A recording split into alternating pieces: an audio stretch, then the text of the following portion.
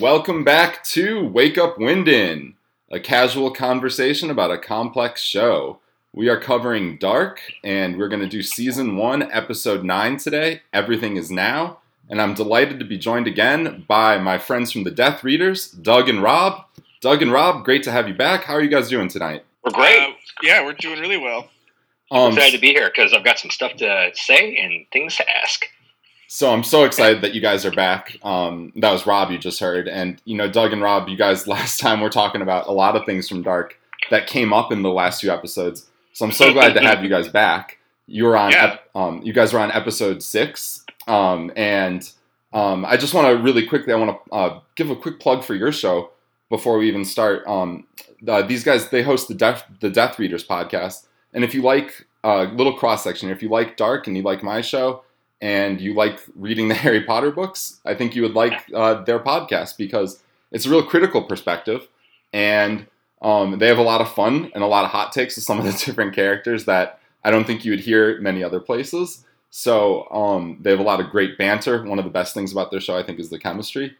So I'm giving them a really good. Shut up, Rob is talking. But I just wanted to let you guys kind of have the mic for a little bit and share about your show, what you guys wanted. But I'm a big fan of it. I've been cruising through just during the summer. I've gone through the first 4.5 books. I'm on the back half of the 5th book now. So getting close to the end. I'm sad that there's not so many episodes left. So go ahead, guys. I've rambled. Our podcast is exactly what you said. I had never read the books. I'd never read the Harry Potter books. And while there are other podcasts who do that same thing, one of the things we wanted to do was have go through the experience of reading the books for the first time and examining them with me as someone who is a virgin reader, and then go through with Rob, someone who's basically the equivalent of the Harry Potter Village Bicycle. So that's what you get with our show is that you have Rob who's read the books like 7 or 8 times through, and me who'd never read them at all, and you get our back and forth experiences with me having ideas, a lot like what we're going to do today about Dark, where Rob and I, neither of us have watched up past episode 9 or had watched it before really doing the show, so it's going to be similar. That kind of take is just the fresh, raw reactions to the books as we read through them. And yeah, I think that one of the biggest things about our show that makes it, I think, unique is that I have quite a critical perspective on the Harry Potter series and almost everything in it. So I don't usually shy away from describing that. So if you are open to having your memories and your own personal emotional Horcruxes challenged, then or ground underfoot even sometimes. Then you should definitely check out our show, and even if you just love the books and you love Harry Potter and you want to hate me, go for it. Listen to the show and see how you feel about it. And you can find us on Podbean, on Apple Podcasts. Probably is Google Play still a thing? I think so. It's Google Play's becoming YouTube Music now, so I'm not sure what's going to happen with that. We were out there. Yeah. There's a Google Podcast too, so it might be that. It might have changed to that. Yeah, okay. But I just got a notification today that Google Play was going away and I needed to download YouTube Music, so who knows? Who knows? But we are out there. We're out there, and we also have a Patreon if you'd like to check that out, where we put up other exclusive content. But Rob, did I miss anything? We put out episodes weekly. Yes, and the way we go through it is we go chapter by chapter, book by book. So every chapter is about, or every episode's about 3 chapters of the books until we're done. And right now we're in the halfway through Deathly Hallows. We're pretty much done. So there's a lot of content out there. Yeah. There's a whole lot of content out there. We just finished recording episode 64. So there's 64 episodes. Oh, congrats, guys. Free Harry Potter content for you people out there. Enjoy it or hate me. Or both. It's a big accomplishment, guys. I mean, getting through this whole series. I mean, like I was just talking to you guys before the show, like, you know, Dark is only like something like 26 episodes or something. You guys, Right. 64. That's incredible. So, congratulations for getting towards the end of it, and you guys will finish it soon.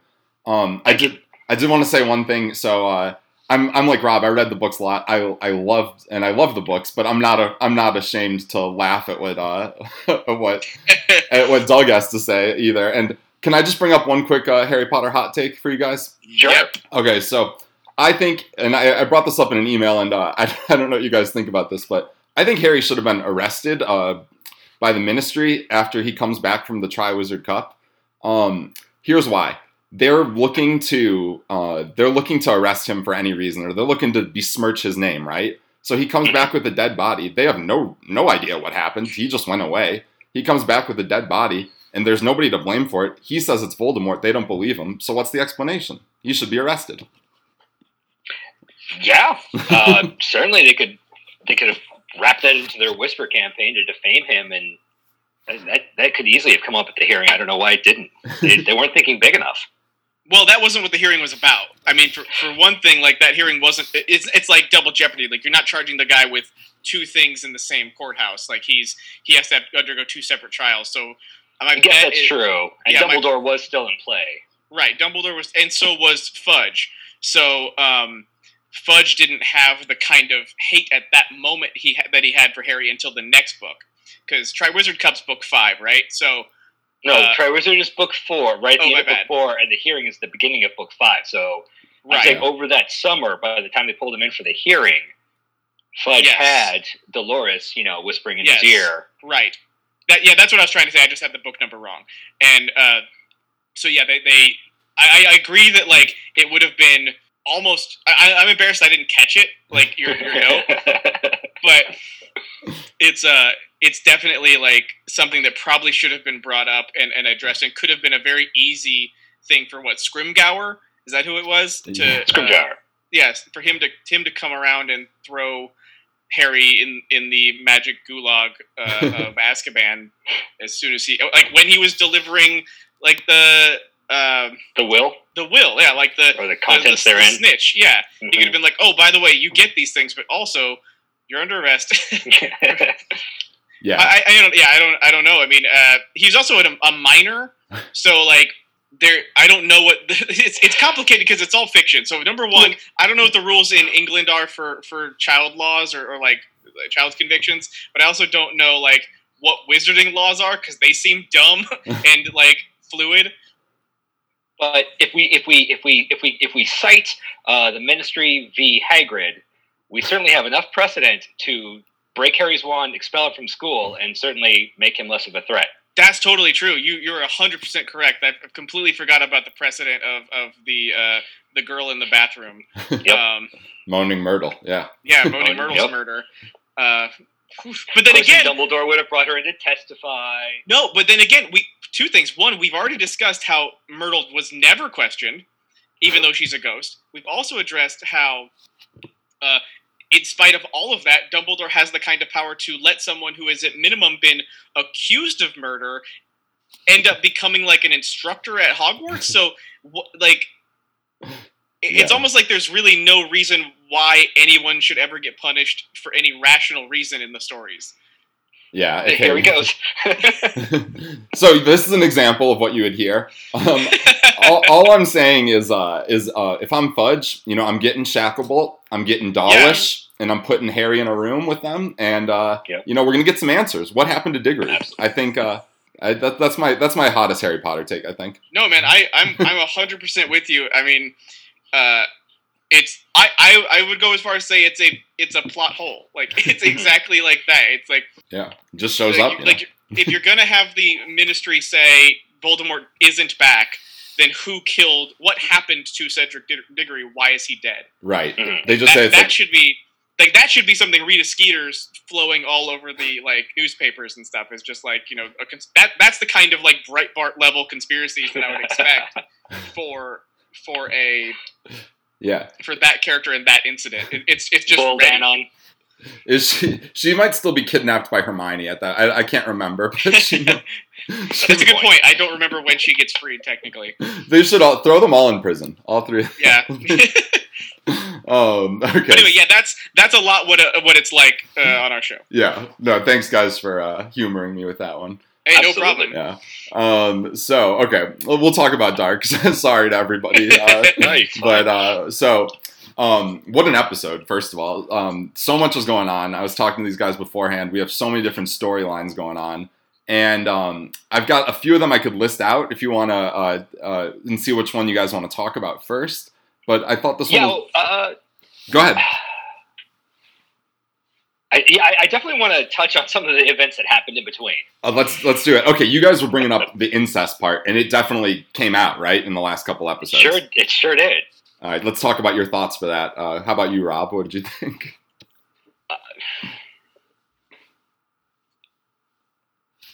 I was surprised that it ended with him kissing.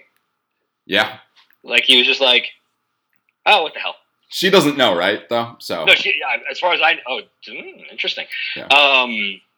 No, she doesn't know. She's just sad that he's ghosting her, and he just tried to resist, but then the call of Auntie was too strong, I guess. I don't know, man. I mean, he was pretty like stiff-lipped during those kisses. Like he looked like he was just like kind of in shock and just sitting there like, "Oh fuck, this is happening. Okay, this is happening." And then because when she ends it, she's like, "Is this wrong?" And he's like, "Yep." And then he like walks off. Is that where it? Oh, he walked off. Okay, I missed. Oh, I mean, yeah, he walks away from her, and she turns around and looks at him, walk away, and goes like, "What?" So yeah, I was going back and forth with writing notes, so I probably missed that. Well, just as long as you're not misconstruing who's who, because like there is another before that scene, there is another like naked teenage kiss scene, and that those people are not related. No, as far as we know. So as long as you're not confusing those two, that's a really good point. And like I was saying before we started, this show has so many possible layers upon layers that things could just totally switch back on each other fourth dimensionally, and who knows? I was pretty psyched to see that scene where Jonas kisses his aunt because it was something I. Is this what you're into? Yep, I'm into threads getting tied up. I'm into not having loose ends. I'm into not plot holes. See our podcast to see how much I hate them.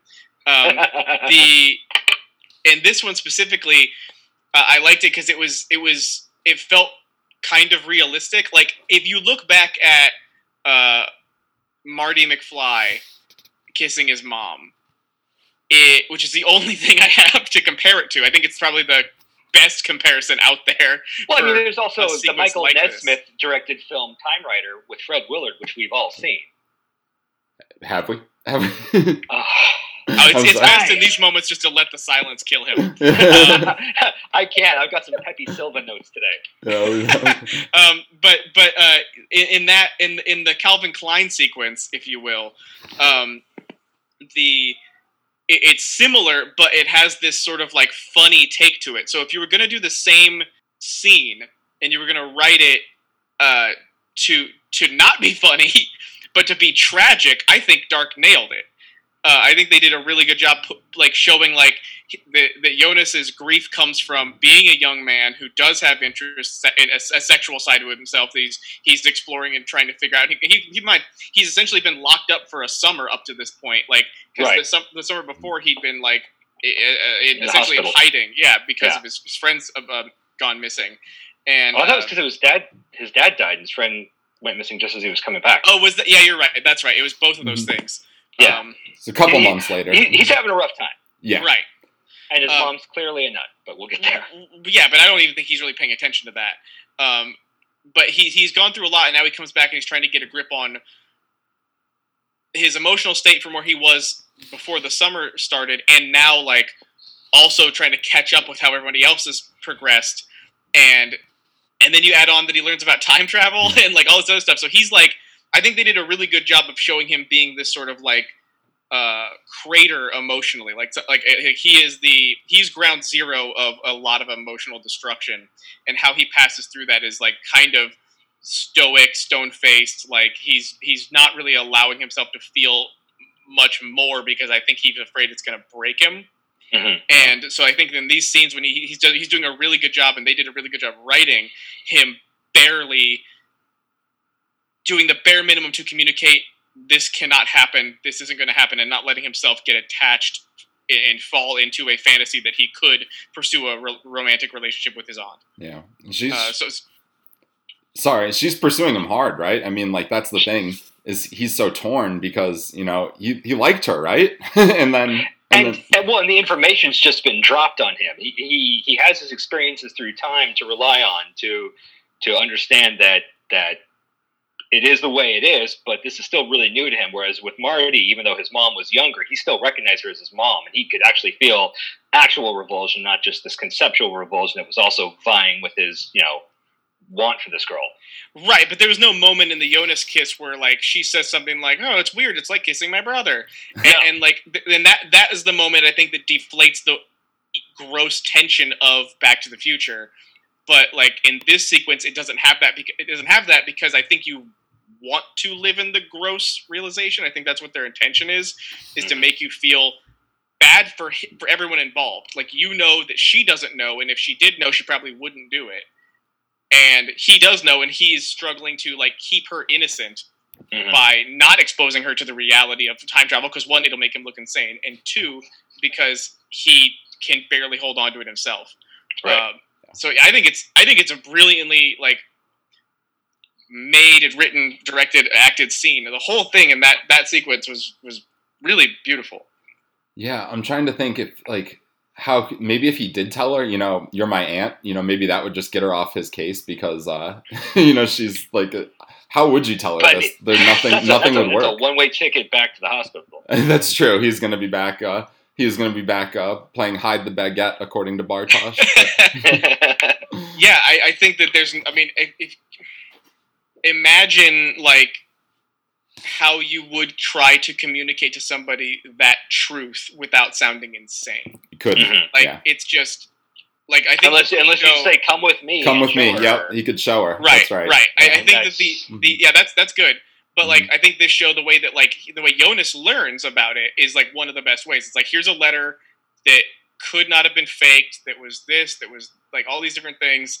Like, and then like in the letter even was like, I'll show you. You have to follow me. Follow the line or whatever it said. And then he saw it himself. So I think that would be the way to do it. Yeah.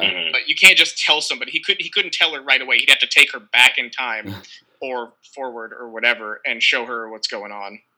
That's interesting too, because you mentioned last time how we had the past and the present, and we were clearly going to go to the future, but then we've had the reveal sense that 2019 is the future. Yeah, right. I have 3 timelines. Yeah, not only do I have a note about that, but I have a thing about. Yes, I think that 2019 is the future, and the reason that was confusing to me is because I think I would have noticed that if I was watching the show when it came out, because the show came out in 2017. Mm-hmm. So in 2017, if you're watching it, it was like 2019. You'd go, "Oh, that's the future," and then okay, and you would just know that it wasn't present time. But because we're watching it in 2020, 2019 is the past. So it's hard for us to. It was hard for me initially to like grasp that idea. Even if you weren't paying attention, it's still a good reveal that not everything is what you think it is. Exactly, but it also makes me wonder. I don't necessarily think my theory is 100% like bogus. I think that it's just that maybe 1986 is the present, and because and because we're watching it in post 2017, like it reflexively, we would think that the most recent time is the present. Sure. So you guys are talking about when they have like the kind of fork in the road, right? You guys thought maybe they would be going to the future on the other side, but instead it was 1953, correct? Right. Very cool. Very cool. So, because we've gotten the 50s since we last talked, I believe, right? I don't think. Right. So, I think the 50s are interesting. I really like the 50s and the 80s when they go back. They're some of my favorite parts of the series. So, what do you guys? I don't know if what do you think? Because there's so much with Jonas, but do you want to kind of jump to some of these other storylines too, and maybe we could weave Jonas in some more as we go through? Before we do, I have a quick question about. Have you yet talked about the date that Mikkel went back in time? The date that he on went your back. show. So Originally, November 5th, is it? Or yes. yes, that the 5th of November. Isn't that Guy Fawkes Day? Remember it? Are you asking about remembering it?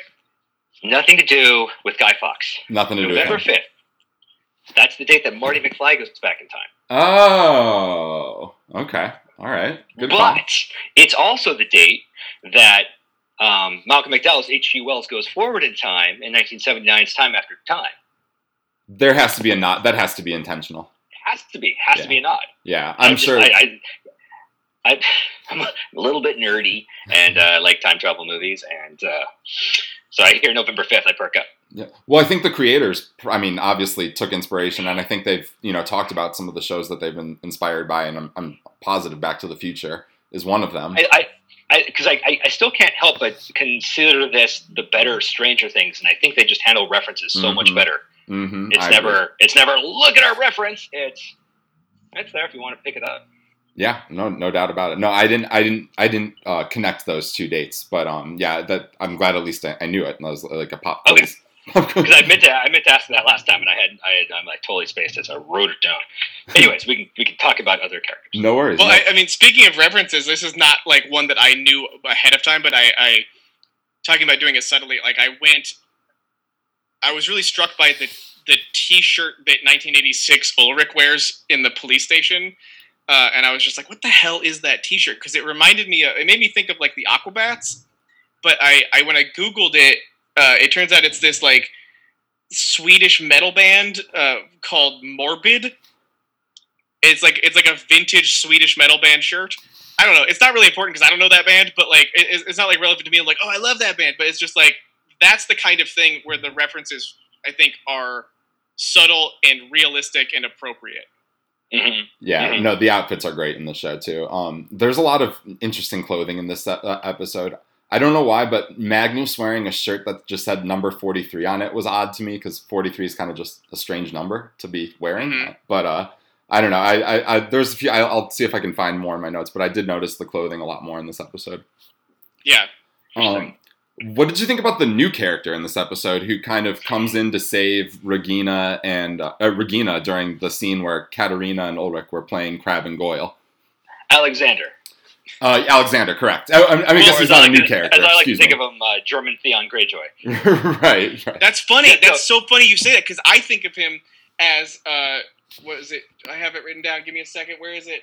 He reminds me of Charlie Heaton, who is in Stranger Things. And that does not help the comparison. Oh, is he the? Yeah.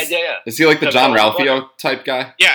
No. He's the older brother of the kid who goes missing in the first season. He's the one who's going to be in the New Mutants. Yeah, exactly. He plays Cannonball in the New Mutants. Okay. Yeah, I haven't seen Stranger Things in a while, but okay, that's cool. Anyway, yeah, that character. So I guess he's not new because he's in the present, but I guess we've never seen him in the past. And that's the thing that is the big important takeaway, I think. Yeah. And the fun thing about this show, where just characters that have been introduced, you're like, oh no, even though they've seemed like a small character in the past, you're going to see another aspect of them. Oh yeah, and they're going to be waved into the story. It's great. It's a great take. I want to know his story. Yeah, no, I thought it was so interesting too with Hannah blackmailing him at the end, and his entrance coming in. He seemed to be bloody. What did you that was one of my favorite scenes of the episode when he came and saved her. Do you guys have anything to say about that scene in particular? Yes. Number one of the things like before we get into the actual like meat of it, one of the things I noticed about it that bothered me, we talked about this in the episode we did a couple weeks ago. The idea that there are issues with there's discrepancies in the translations depending on which version of the show you watch or how you watch it, and we talked about how we were watching it in original like audio with subtitles. Mm-hmm. German language, right? So when he first shows up, his first lines are in English. He says like, "Hey, stop," in English. Interesting. Yeah, he did. He says it in English. It's subbed in English, but he says, "Hey, stop," in English. Oh, okay.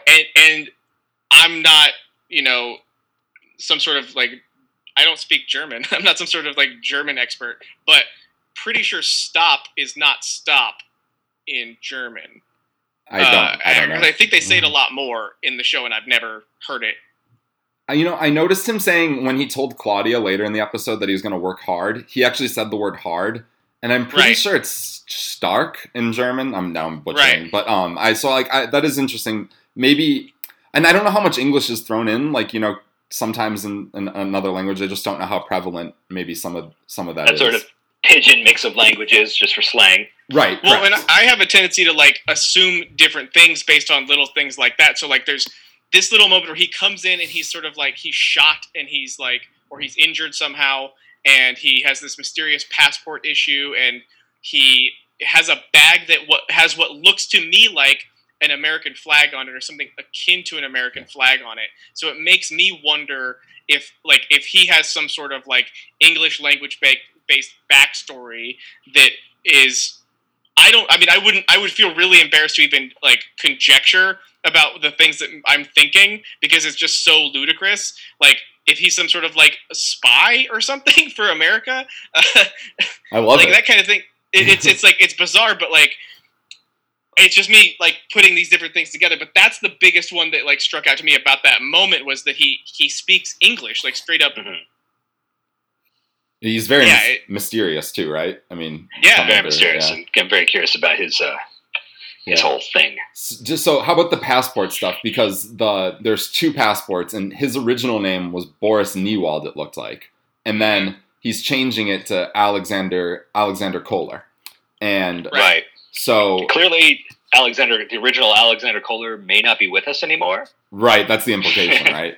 That is definitely the implication. I'm curious if Hannah's just holding on to the stuff, or if she did any digging. I mean, clearly we're going to find out more about it. Did he tell Regina everything? I mean, she helped him, so maybe. Yeah, that's a good question. What a long con by Hannah, huh? 33 years she's waiting for that, and she pulls that out. I mean, do you think she was waiting for it, or does she just like having things on people because she has no moral compass? Well, that's true, because she wants to ruin Ulrich, right? So maybe she was just like, hey, if I ever need it, if I ever need the power plant guy to ruin somebody in town, I've got it. So it's just interesting that, he probably obviously never expected to see that again. So what a shock to see that bag that really stands out, right, when you see it. And, he must have just been kind of reeling from that. And Hannah, Hannah had quite an episode. She is really, sticking the knife to people. Well, without leaving Alexander yet, I just wanted to say that like there's one more. I was really you mentioned like him being a new character, and while I know he's not really a new character because we did see him in the episode before where Regina learns that she has breast cancer. We've seen him a couple times. Yeah, but that's like the biggest one.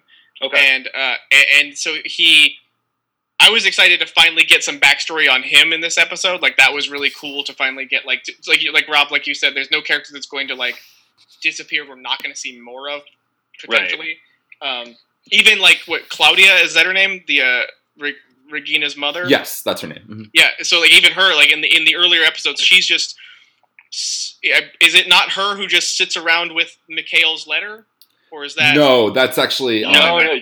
That's her name is Enos. That's right, and that's Mikkel's adopted mother.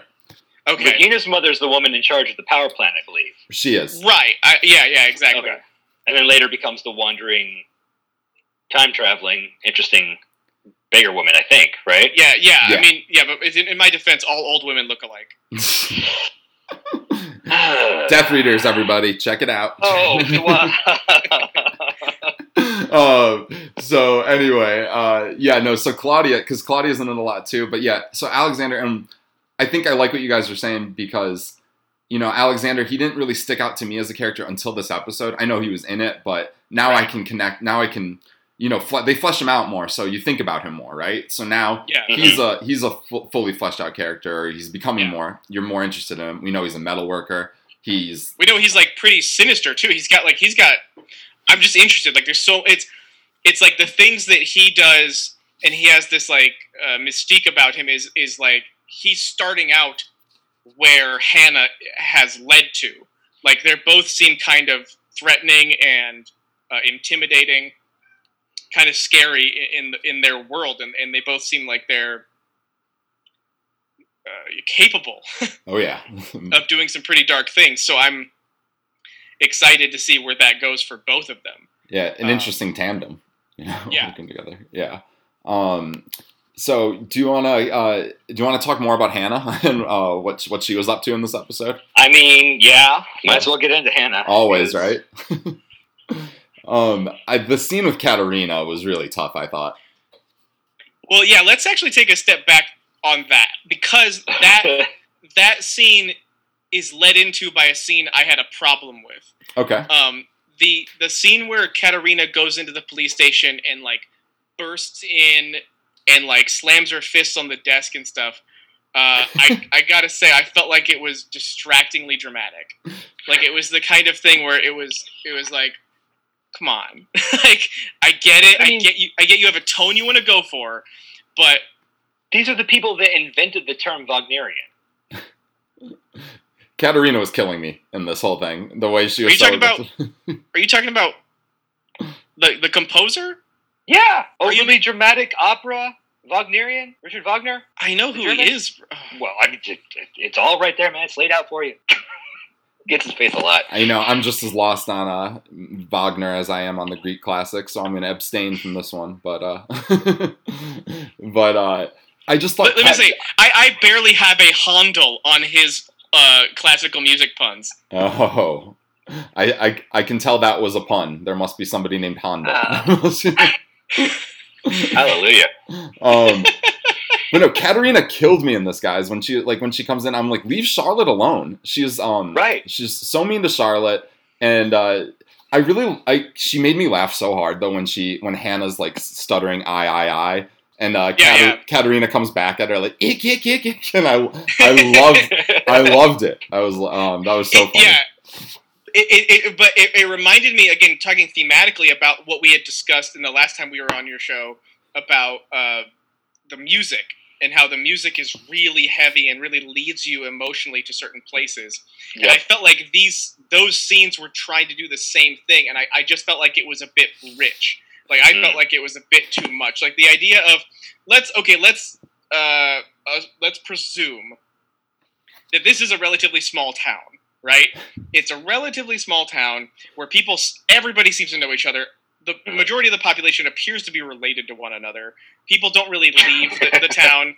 They sort of stick around and like they kind of like burrow into each other like ticks. And it just gets like festered and sad and gross. So let's assume that the principal of the high school, because she's married to a police detective, could have free access to the furthest like back security areas of a police station.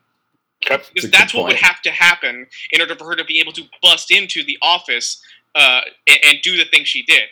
So that's one, terrible security. That's a really like that's like asking for like just anyone to come in and assault police officers. Two, I mean, it's essentially disorderly conduct in a way where you're like the kind of fit she's throwing, she's slamming doors and stuff. It just felt like, I don't know. It just felt like there's a whole lot of energy here, and it just feels like I'm supposed to feel a certain way, but it's gone over the threshold of like I can do it. I can accept those feelings without noticing I'm supposed to feel them, and that's where it crossed that threshold for me. So then that led into the scene with Hannah, where it was still more of that, and that scene felt more natural. Like if the first scene in the police station had been a little softer, I think that you ride that wave and let the wave crash in the Hannah scene, as opposed to let it crash in the police station, and then there's a smaller wave a couple minutes later.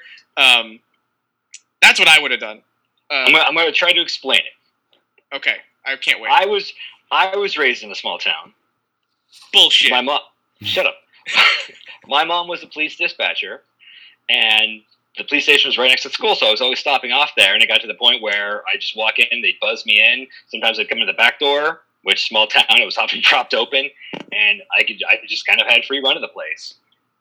So did my brothers, and while you could argue that while Ulrich's been suspended and his son is part of an active investigation and things should have been different, there could still, like that one-eyed cop, he easily could have just been like, oh, it's Katerina, I'll let her in. Yeah, they know her. She just goes nuts with her crazy agenda, Yeah. especially in a small town like that. Yeah, I agree. Somebody probably So- let her in. Yeah. So how often did you get into the evidence lockers? Not. Did you ever steal any paraphernalia? I never stole any paraphernalia. Did you You ever? can't steal what's already been stolen, right? Did you ever Uh, badger the chief of police for information about her partner? No. Did you ever tell an elderly cop that he probably has cancer? Oh, geez, yeah. Young Ulrich is not holding anything back when he gets out. No. Well, old Ulrich doesn't hold a lot back either, as we No. found out.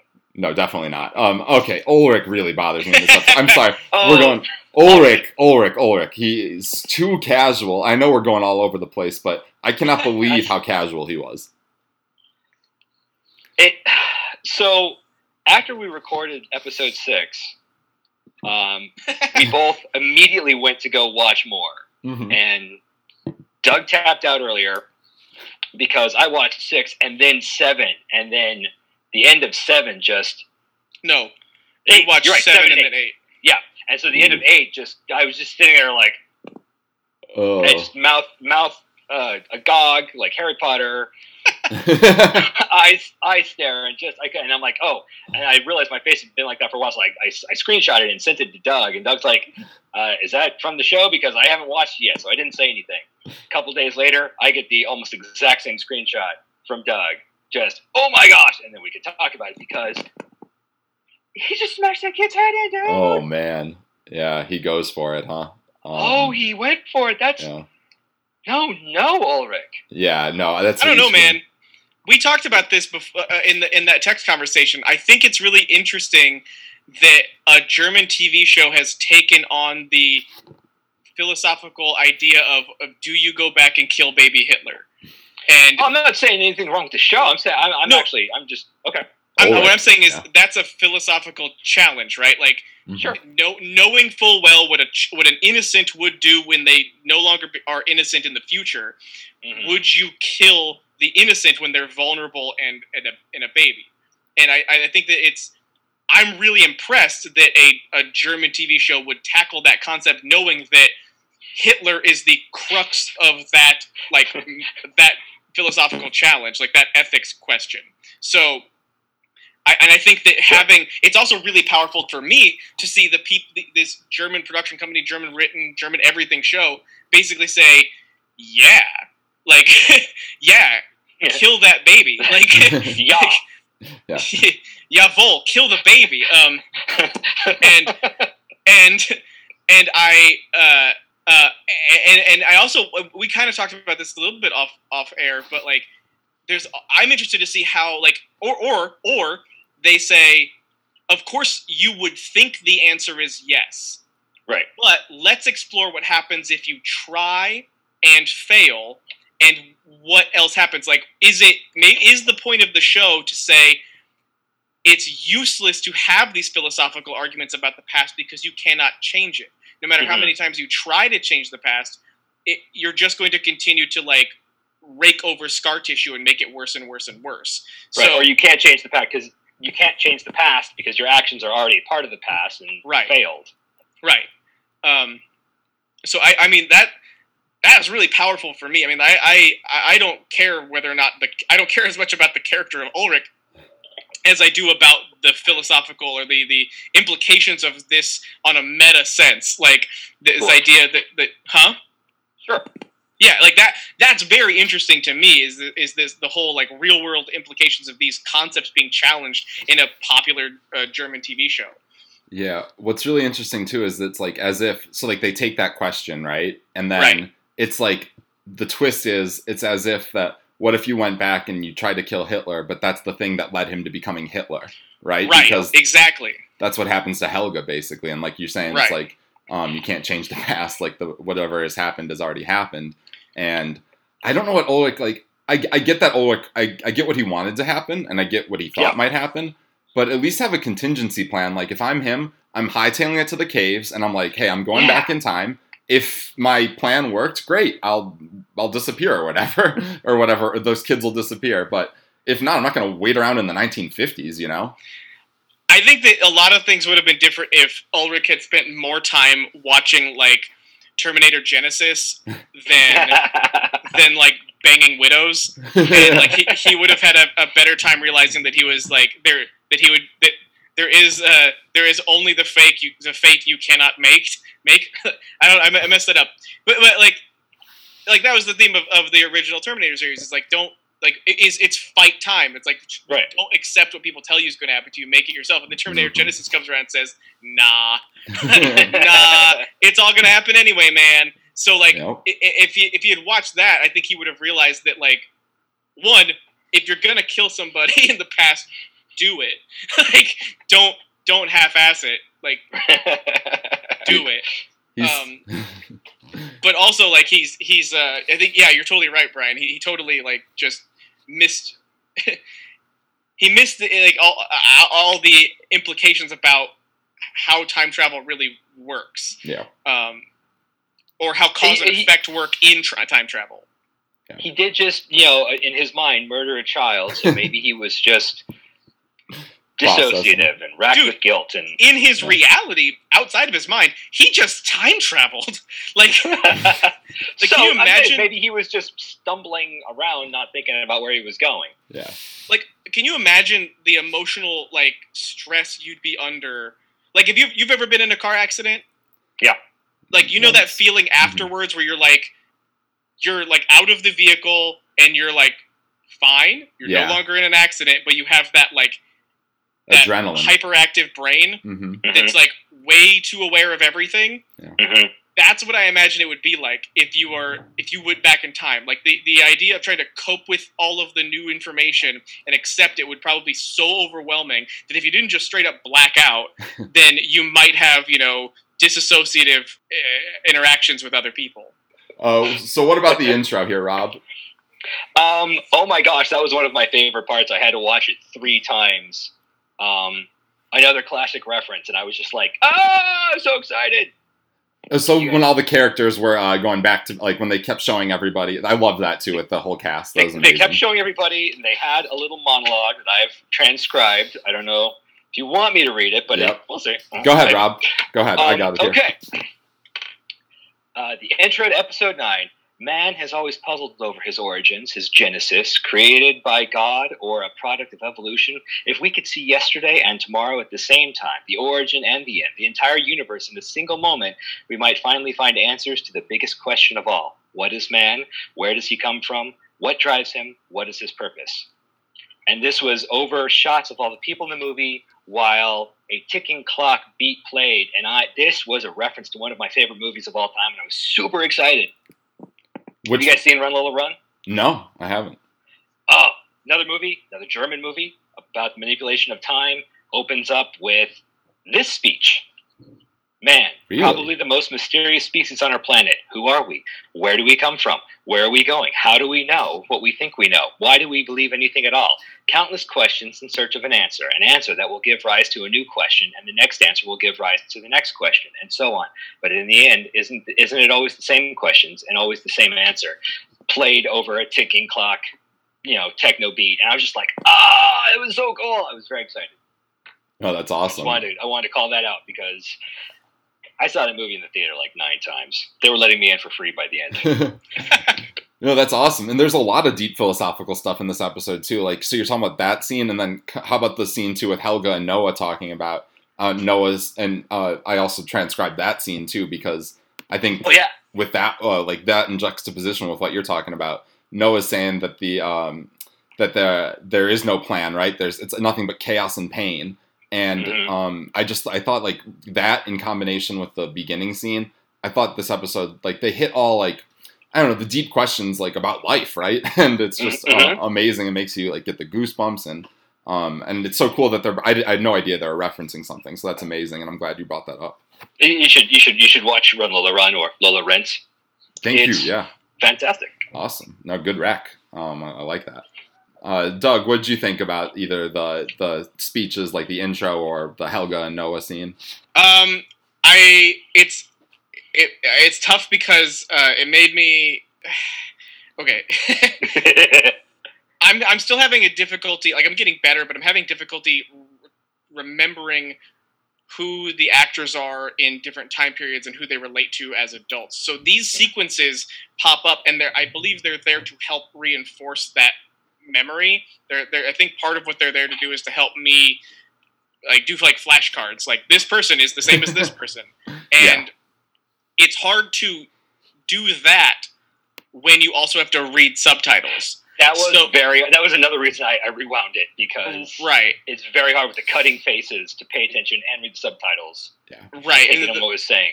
That kind of jump cut editing is impactful, and I loved it. It was beautiful. It was great. I didn't get the reference, but I appreciate it. But it was hard for me to feel the impact of it as I think it was supposed to be, because you have just visually you're ping-ponging back and forth between the pictures and the text. So this is not a criticism, it's just an acknowledgement of the challenge of not being a native speaker. Yeah, totally. And that's just something that's going to be a part of the show. Yeah. If you're watching the faces and taking the words in orally, it would have been much more effective, I'm sure. Yeah, and in those moments, I wonder, if there was a way to, master cut it to have, certain moments like that subbed, or, dubbed, rather. What does it matter that the dub is English if you're not seeing a person perform? Yeah. That's a great point. I mean, at that moment, it would be cool to have it just, that point taken care of so you can just watch the visuals. But, meh. I think that I did have a note about. I didn't have any more to say about the intro. It was more like a preface, really. It wasn't really like an intro. Right. So it was more of a prologue. Yeah. Yeah. But I also we were talking about Hannah a while ago, and I just wanted to go back and touch on her really quick and just acknowledge that I don't know if I really said this before. I think I was leading into it, but I was really surprised in this episode to see how she's evolved. She, in the first couple of episodes, she goes from just basically being this timid sort of adulteress. The first shot in the first episode is her and Ulrich in bed together, and you don't know their relationship. You know that they're sleeping together, but you don't know who they are, and you sort of learn slowly that they both have kids, not with each other, they're et cetera, et cetera. Everything evolves, and she's a sympathetic character because she's a widow. There's all this this stuff built into how I think we'd be expected to react to her. And then as we go through almost the end of the first season now, we only have one episode left, she's basically become kind of a villain. And I think that that's really interesting to observe, because it's not entirely... It's not like she is a psychopath. I wouldn't really feel comfortable saying that, because she's clearly gone through observable traumas. Yeah. But there is something conniving about her personality that you pick up from those flashbacks to 1986. Oh yeah. And that are certainly blossoming in 2019. And in this episode specifically, her ultimatum to Alexander is and her request of I want you to destroy Ulrich. I want you to take everything from him. Really made me feel I guess I think I understand what we're supposed to believe her motivation is, but I feel I wanted more from the demonstration of it. I understand that she has that line when she's massaging Alexander where she says, how is it that, you and Regina can have this nice house and I have to struggle to pay my electric bills? It's because your husband killed himself. That's why you don't have another income. Yeah. But then she takes it out on everybody else. And it's interesting because I love this idea of a character that's set up that you're supposed to feel bad for because she's a widow, and then allowing her pain and allowing her trauma to corrupt her and rot her core to the point where all she has left is lashing out at other people and trying to hurt them. Right. Do you think that's the extent of her motivation, or could there be yet another reveal that gives us some sort of Monte Cristo-esque plan that she has reasons for things? Some sort of long con that she might be dealing with. We know she can do that. I wouldn't put anything... What was that? I said we know she can do that. She's capable of a long con. Yeah, right. I wouldn't put it past her, but I just think... I wouldn't put it past the show. Like, the show is not... I don't think it's a show you can underestimate.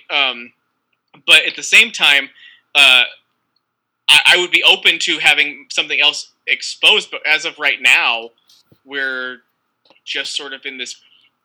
We are where we are. So I can't really talk about that.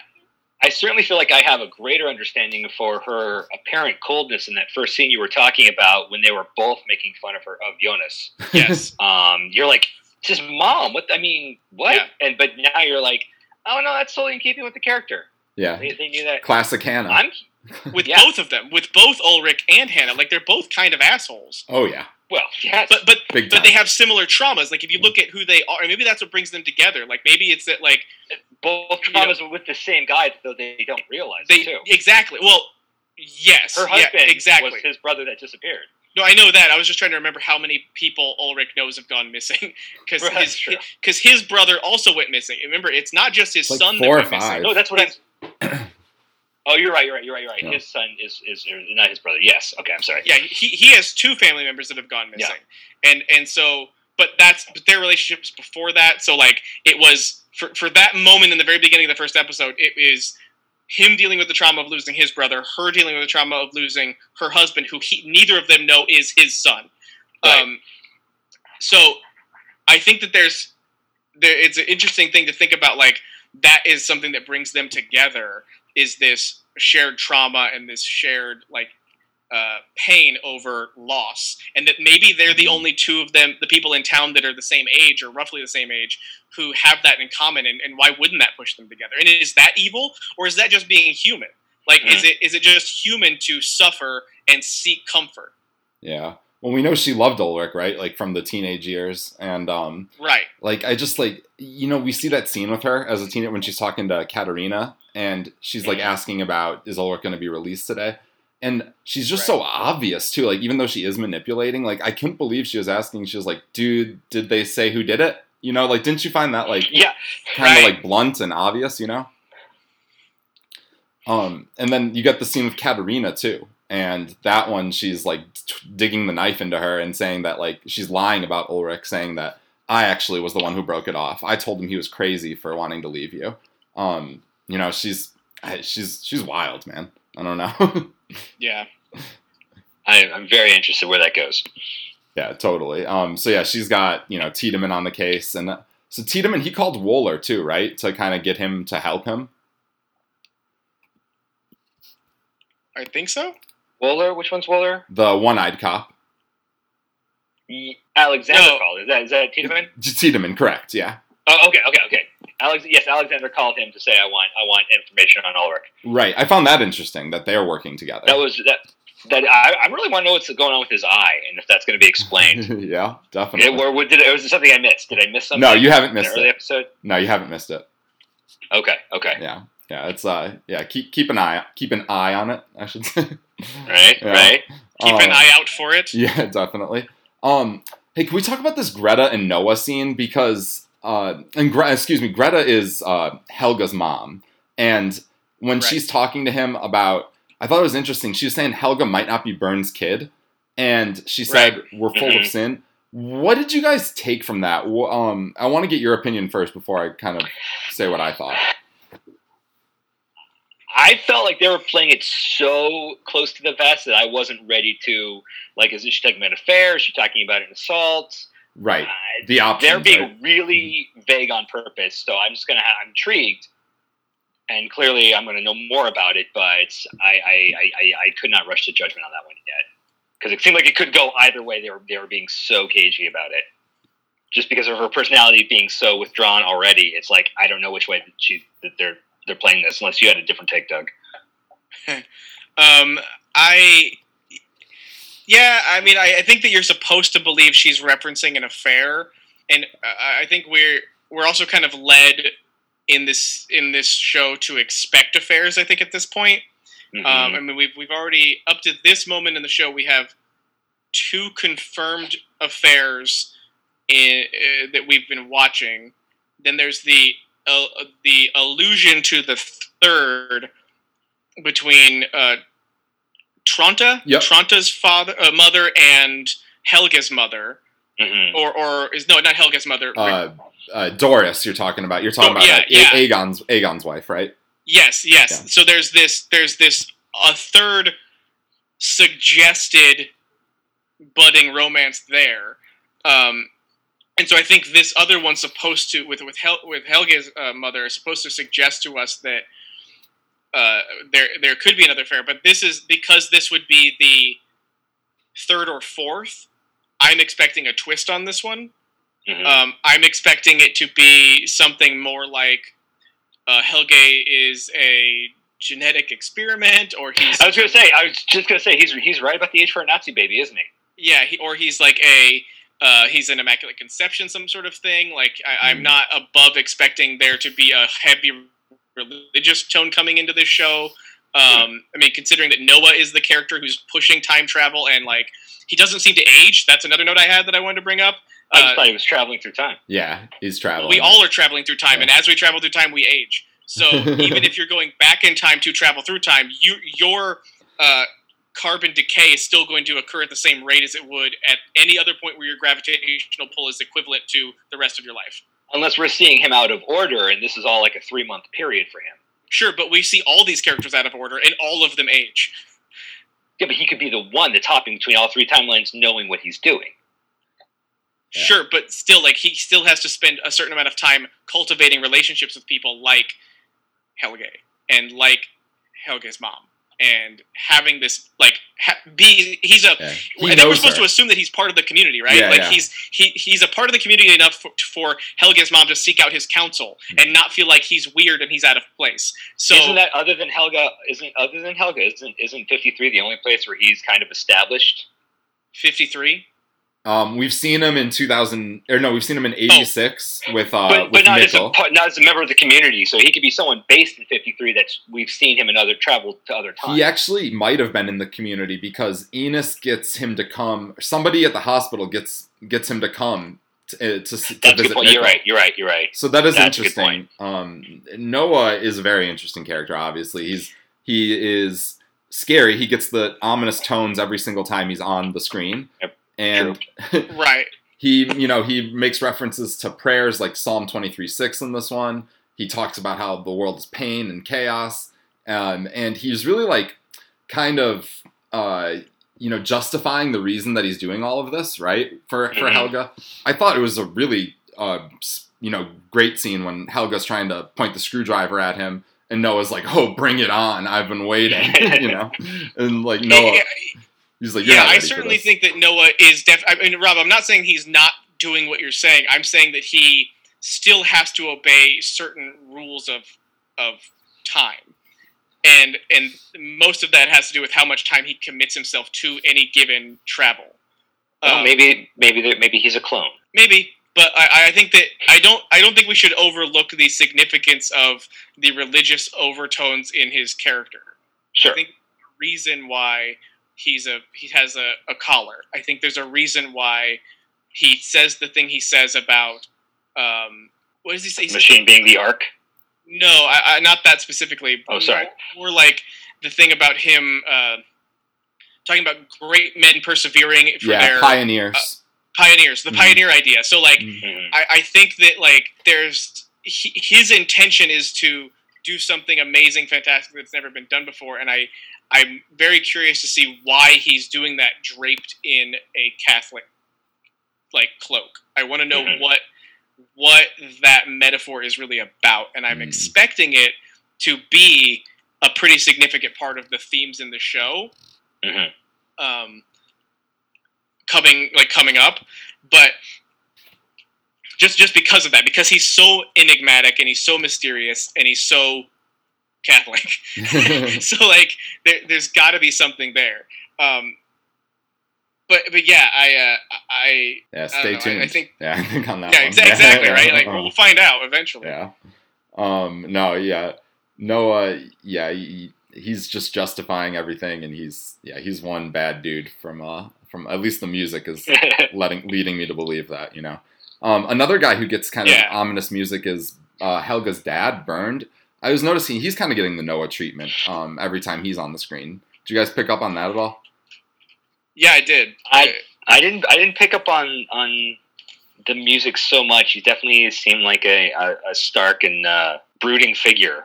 No, you know what when he turned to the police officer Tiedemann, Tiedemann, and said, you will find my son. That there was definitely something in the air there. Yep, that part in particular. Scored by the music. Absolutely. And so did you guys connect? So like, I don't think I got this the first time. So like, I'm just asking you guys. Did you know he's the same guy that Claudia's talking to at the power plant? The older version of him. No. See, I never picked it up like through 3 times watching. Now I know. Oh no, no. That's Bernd Doppler. He is the old, and like we know this, like we're supposed to know this because he was giving the keys to her in like a previous episode. But it's really hard to follow. Like I definitely didn't pick it up the first time through. So I think I watched this episode twice. I just finished watching it tonight again, and I did notice that character, and I thought to myself, I know I'm probably supposed to know who this character is, but I don't. And I just let it go because there's nobody you can ask. I can't just be like, I can't pause it and look it up, or I don't want to. So I didn't notice that he was the same character, but I did notice that it was odd. It's very much like the first time you realize in earlier episodes that you don't see Alexander as a kid. Right. Mm-hmm. And you sort of have that question of like, oh, I wonder what his story is, but then you move on because other things are happening. Right. That's how it felt. I just kind of got swept up and couldn't focus too much on it. And you got to be careful looking stuff up because spoilers abound. I didn't see any, but I just couldn't remember Hannah's name for whatever reason. I just wanted to look up Jonas's mom, and Wikipedia, the way it was structured in like this grid, I could tell if I had gone any further, it would have been like this, who is this, which is this, and I was like, whoa. Yeah. And I got out of there as soon as I saw Hannah.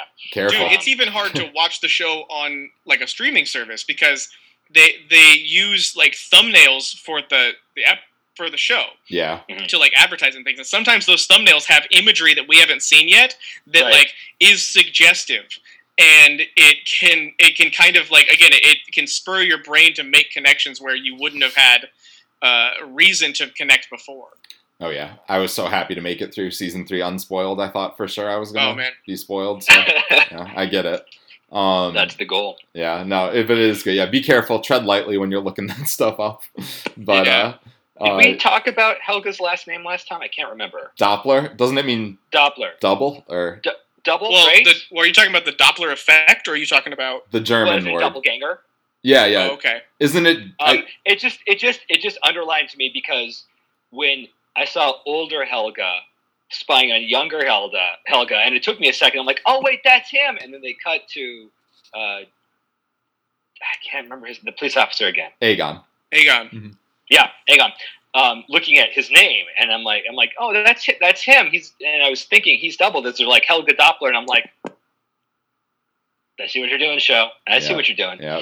But we don't see what happens to older Helga at the end of this episode. No, not did he go down into the thing, or did he's just standing in the woods? He's just standing in the woods at this point, just watching his younger self be hiding the house. So that's where we left him. I don't know what younger Helga's up to, but I definitely am getting a sense of sympathy for him. I feel like they're trying to show him be involved in these bad things, but I'm just like, there's more to that. I'm very curious about him. The middle-aged Helga? Yeah. Helga's such a sad character, but yeah.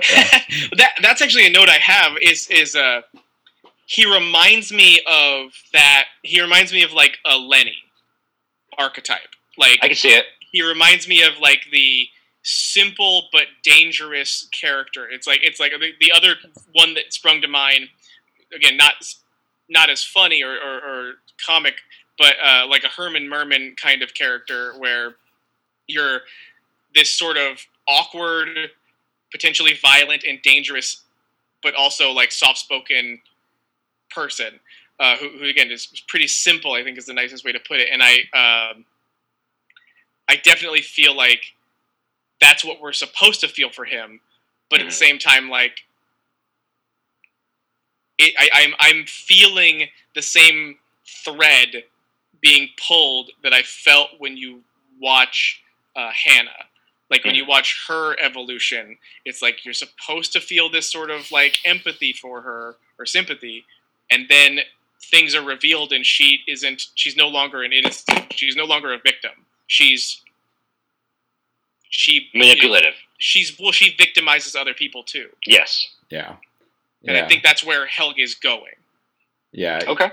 Yeah, he's working for Noah, right? And we know he's one of the ones, taking the kids and murdering them. So he's definitely, extremely problematic, right? So, yeah, I can't wait to learn why. Because it's not just him, it's not just Noah. You're also talking about I forget her name, but Ulrich's partner's husband, Peter.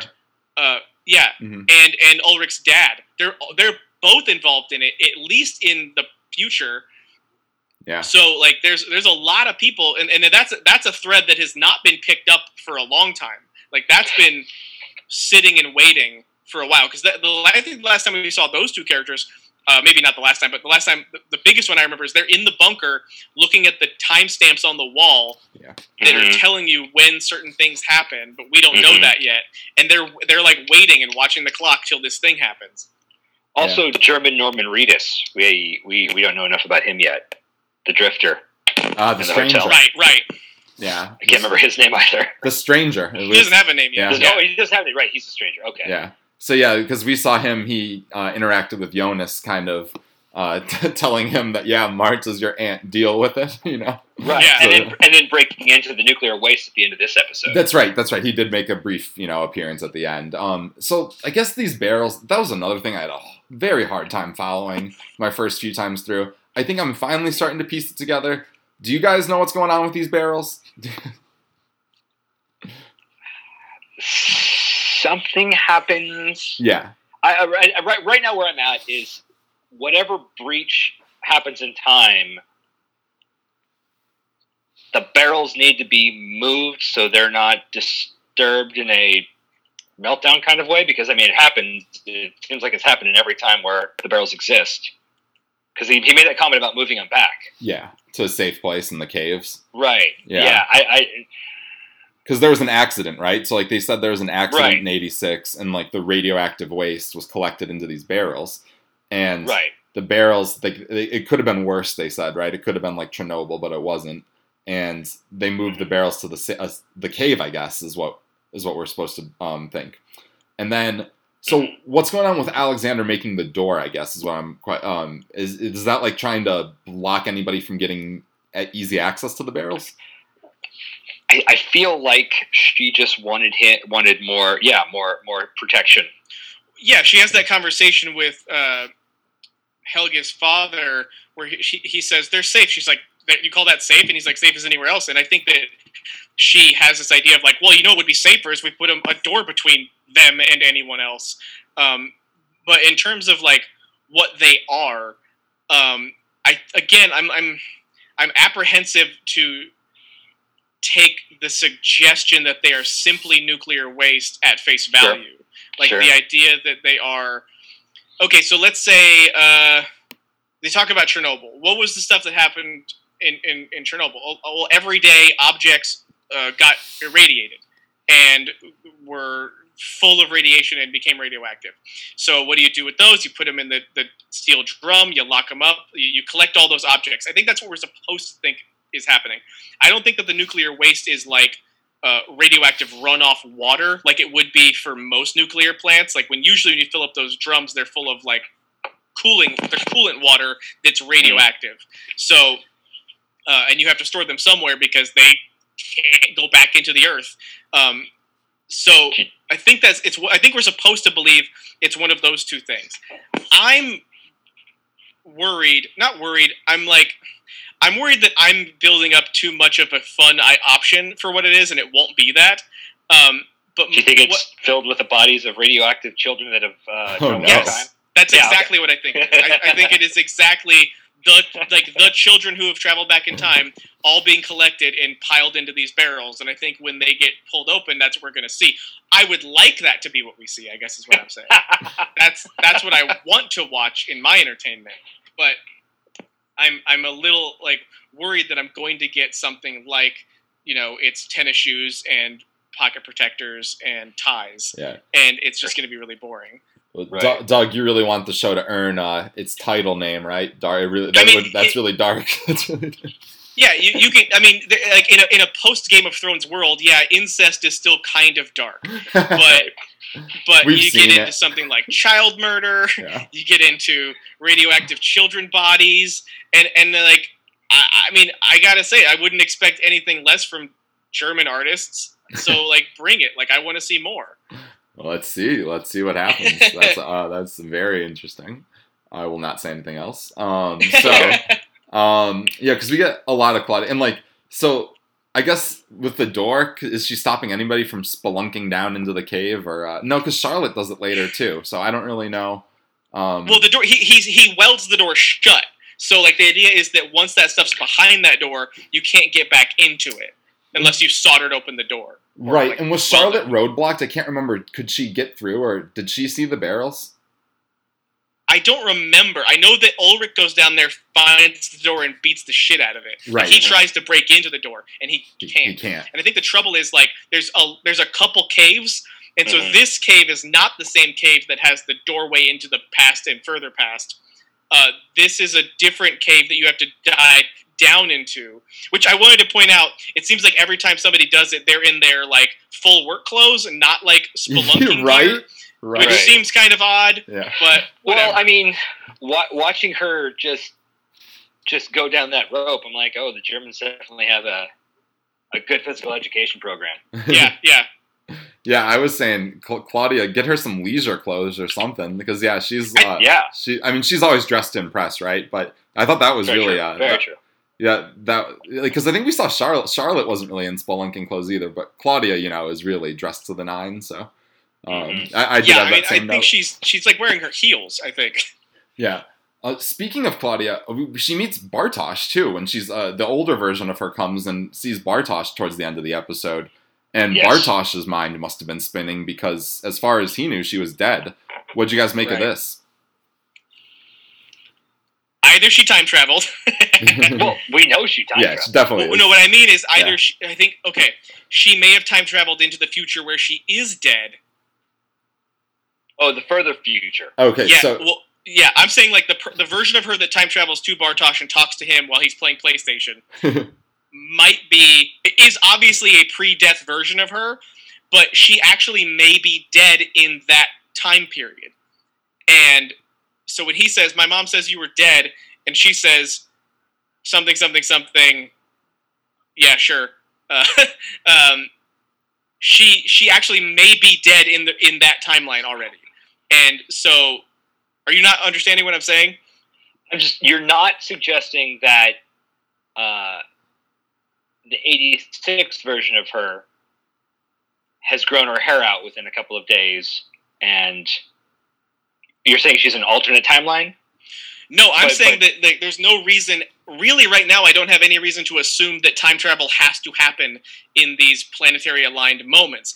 But It she's clearly might- older than her 86 self. Yes. So I'm not following you. Well, what I'm trying to say is I don't know for sure that you can only time travel in the windows of time that these three incidents occur. oh, right. Well, So I thought they set that up because the Earth wouldn't be in the same place, and you'd be spinning out in space if you tried to travel at other times. they mentioned the 33 years. I know that- That's all part of the Nexus. I know that they of talk about that. I just sort of what I'm saying is like we haven't seen anyone try it. So Here, so I've got it. I think. Okay, so the only way we've seen time travel so far is through the cave, right? But right. at the end of the episode, she brings the plans for like a time time traveling machine, device, right? That the clockmaker is going to make, right? Mhm, So maybe like I think there's something with that, right? Like, is there going to Yeah. be another mode of okay. Time travel? Is it only the caves, or it looks Right. like she's Something planning? that lets her travel outside of the parameters we've already established. Correct. And we Yeah. also know that that's kind of what Noah's trying to build. Like he says that they're trying to build a time machine that will let them record everything, I think is what he says, past and future or something like that. And I don't really know what that means yet, but clearly we don't know why the caves allow you to time travel. We can assume it's some sort of like druidic, Stonehenge-esque like time travel mythology, or it could be really, really super advanced technology that we just don't know anything about yet. Or a combination of all three. Right, but what we do know is that they are working on a actual time machine, like a clockwork Wellesian time machine that apparently works, and is like triggering. It's like simultaneously through this episode, like triggering, like the little Da Vinci Code codexes are popping up, and like I really liked watching that thing at work. I did want to point out that I think the design of that thing was pretty amazing. Oh, yeah. It was really well done. With that very intricate scroll work like you see in the back of a pocket watch. That and like etched into the metal, it was great. And like I said, that cryptex kind of like tubing that looks like it's made of like maybe ivory or marble and wood. Like I just loved every part of that aesthetic. Was really amazing. But we know that stuff happens. So what I'm saying is, perhaps that character is traveling to a future where she's already dead, and talking to her grandson, and asking him to do something for her in the future to affect a thing that's happening after she's died. So that him saying, "My mom said you were dead," would be accurate. In that timeline, she is dead. I think I follow you now. Right. I would also like the show to, I mean, they've clearly set up I'm going to try to change something. And like you said, Brian, in trying to change it, end up causing it to happen. Right. But it seems like there's still room for actual change to happen. And I want to see how what they have to do to get around that. I think it's the bootstrap paradox is what they call that. Yeah. They need a loophole or something. When you cause the event you're trying to avoid. So if they could do both and work them both into the narrative, that would be very interesting in the show, pulling that off and explaining why one works and not the other, and how much understanding you have to have of the events you're trying to change. Yeah, I think it's the whole question of the show, right? Yes, very much. Can you change the past, and what are the probably effects some third of it? kind of paradox, because everything in the show is about threes. Well, that would be a triadox. Triqueta, they say. No, it's so complicated, so good. I'm so excited for you guys to see the finale, because I think the season 1 finale is so awesome. Before we even start, because there's a few more things, a couple quick hitters I want to talk about. We have Ulrich. We should have mentioned this. We have the 15-year-old version of Ulrich being released by the old Aegon, and the 48-year-old version of him being imprisoned by the young Aegon. And the parallels there are just crazy, right? Yeah. So I mean, poor guy, poor Ulrich in the 50s. Poor Aegon. Yeah, well, Aegon's remembering this. Yeah. I don't know why I'm so sympathetic towards Ulrich. I think I just like the actor, but he is terrible. He's great. He does so much. And yeah, it can make him sympathetic, but also, God, he can be a dick. Oh, he's terrible, deplorable, just a terrible human. But bad mention, But he's he's kind of getting what's coming to him, I guess, right? But we'll have to see where that goes. So, anything else, guys? From the I know there's so much in that episode, even as I go through my notes. Anything else to talk about? Yeah. Go for it. Keep going. More. Let's go. I'm game. I'm just making sure you guys are. One of the things I talked about the last time we talked was this my theory about the people who time travel having to be related, or that possibly being a thing. And I think I'm not entirely open to the idea that isn't still the case, but I will point out that a big hole in my theory has been exposed now, which is that apparently dogs can time travel. Oh, Gretchen. So so that kind of makes that idea not as interesting or as valid. So I felt like I wanted to come clean on that one. That I did notice that there's a discrepancy in my theory there. Hey, Gretchen's part of the family. I just wanted to make sure that I wanted to make sure that I didn't miss anything at a point where we learn, or have we already learned, the identities of the two dead boys who appear in the construction site in 1953? I think we can speculate that. I think we can know who they are through clues. Okay, so the one I think the redhead must be the boy who's gone missing in the first episode. Yeah, Eric, right? The drug dealer. Eric, yeah. Uh-huh. And the other one, wait, what'd you say? The drug dealer, Eric. Yes, the drug dealer. And then the other one, that's the one I can't remember who that is. So I think that's supposed to be Yasin, who was the deaf boy. The reason I think that is they said right, yeah. They said he was either Mediterranean or Arabic, and I think I just think that probably describes the features of Yasin a little bit more than anybody else we've seen in the show. So I just forgot about that character. Right? No, he's only in like one episode or maybe two. Right. So many moving parts. Yeah. Have we talked about the two women in 1953? No, not yet. Agnes. The ones with the budding affair? I did talk about that, yeah. We referenced it. Yeah. Because I again, with the names, I don't remember their names, but that's... So they never say they really I was looking for it as I was rewatching it, and it's Aegon's wife. Aegon's wife. Her name is Doris, and it's not a spoiler or anything. It's just they don't really say it ever in the show, but her name's just Doris. So I just like to have it for her. So Agnes and Doris. Yeah, you're right. We see a budding romance between them, right? She's getting the dress. She thinks she could be having tea with the Queen of England, and it's a really nice scene because she doesn't get the attention from Aegon, right? Right. But she's clearly, out of her depth and completely stymied by the situation. Yeah, this elegant woman who's, come in and shown her these new things, Mm-hmm. And where is her husband? Where is what's his name?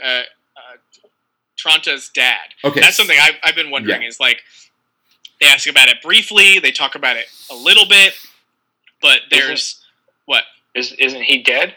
They said he's dead. They want you to think. Yeah. Agnes said that he was a pastor, but he was a man of little faith, and they were married for 15 years. Like Noah? If he was Noah, yeah. Uh-huh. That's instantly what I thought too, So that's very, that's hanging out there. So right. Mm-hmm. So because he's the only pastor we know in the show, right? Right. Yeah. Yeah. So so we have that thread. They're really interesting. Like I love. There's some sort of like mysticism and mystique when they shoot the 50s, and especially with Agnes in particular. I don't know what it is about either the actress or how they film her, but she's like got this glowing aura about her. I don't know if they did a great job with the actress, I think, because she's so alluring, and I think Doris is Doris is getting the brunt of that right now. She certainly is. Doris kind of reminds me of Carey Mulligan. I'm not sure who is Carey Mulligan. She's in Drive with Ryan Gosling. Okay. I'd have to look at Sally Sparrow in Blink with the Doctor Who episode. It's kind of funny because like when my wife and I are watching the show, she'll mention that she's like, I think I've seen this actress or actor in something, and I'm like, really? From what German show are you watching? Right? Yeah, but that's funny because like they clearly all the doppelgangers are in Germany. That's true. Yeah, well, they do such a good job. All the characters across like the generations really look like the characters they're supposed to be. Mm-hmm. It's one of the strengths of the show, obviously, but the casting is so spot on.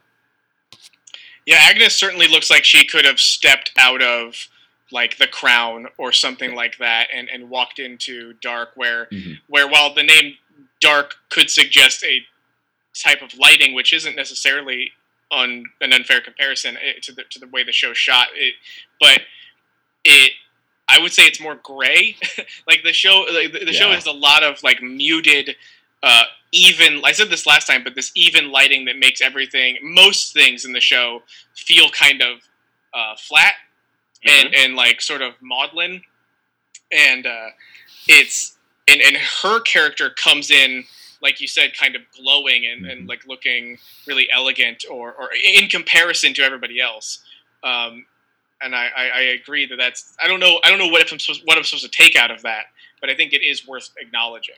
Yeah, she's almost like you said, like she could be in the Crown, or she could also be like from Hollywood. Like I feel like from that time period, sure. Like I could see her like hanging out with Marilyn Monroe or something, So Yeah, I think she's really interesting. And I really like that, you know, I don't know if that I like that, but I like that she's, you know, giving Doris some attention because, you know, Aegon's just never home. He's a man of his job. So, Right. Yeah. Where I did it, there was even more stuff. The Magnus and Francisca, we had a scene with them. Where Magnus shows her the necklace, and she's like, "Nah, just because we're fucking doesn't mean I have to tell you everything, right?" I definitely had a thought there where I was like, "Oh, I really hope this actress is over 18." Yeah, hopefully, yeah, I think she is, but that's a good point. There's some uncomfortable moments. I think it's uncomfortable to have, even if the character's underage, to have nudity of a character who's underage makes me feel uncomfortable. And I guess I'm presuming she's underage because she's in high school. Right. But, like, I don't know. I just wanted to acknowledge that made me feel weird. Yeah, there's definitely definitely some scenes that are definitely uncomfortable and dark. We've talked about, and Francesca's the police officer's daughter, right? Yeah, she is. Okay. Yeah. Just wanted to keep that straight because I haven't seen her for a while. Older sister of the other deaf girl. Yes, right. Correct. Yeah. And they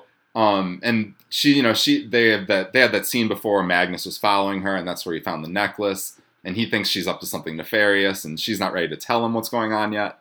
So, and then she leaves, and I liked the scene. Like, Martha just looks like a mess on the couch there. I was like, nice bong, Martha. As she's going in the living room there. But so yeah, Martha and her, it's kind of an interesting relationship, right? Because she's like, why aren't you telling me these secrets? And it's like, Magnus isn't going to be like, hey, guess what? I'm banging Francisca, you know? Right. So, yeah, I don't know about you guys, but I never really updated my siblings too often on my sexual encounters. Right. Pretty uncomfortable. But, you know, this is the show of, you know, incest, so maybe it's a little different there. I don't know. Good point. Well, we also had that question about, like, how the last time we spoke about, like, what are they twins? Like, are they? Yeah. They're pretty? They seem to be relatively close in age. Like, if they are maybe twins, she has an expectation of more information. Yeah. Right, like more sharing because twins tend to be closer. They have that scene where they sleep in the same bed together and they want to be close to each other. Again, I didn't read anything sexual on that. That was completely sweet, but I see what you're saying. Right, that level of intimacy between siblings, I think, is not entirely unfair for her to expect a little bit more information.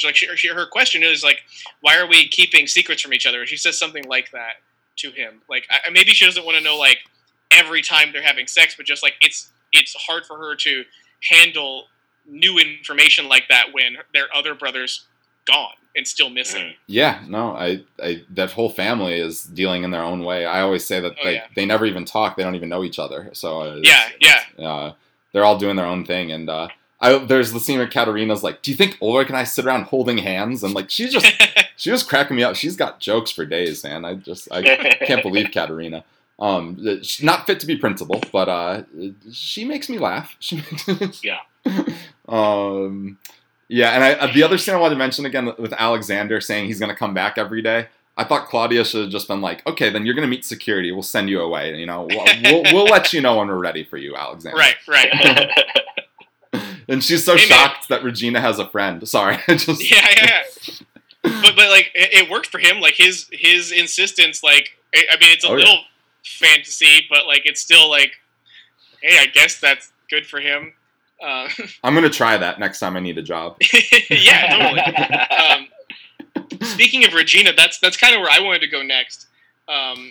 Is talking about a couple things. The first one is I wanted to acknowledge how incredibly beautiful the sequence of her.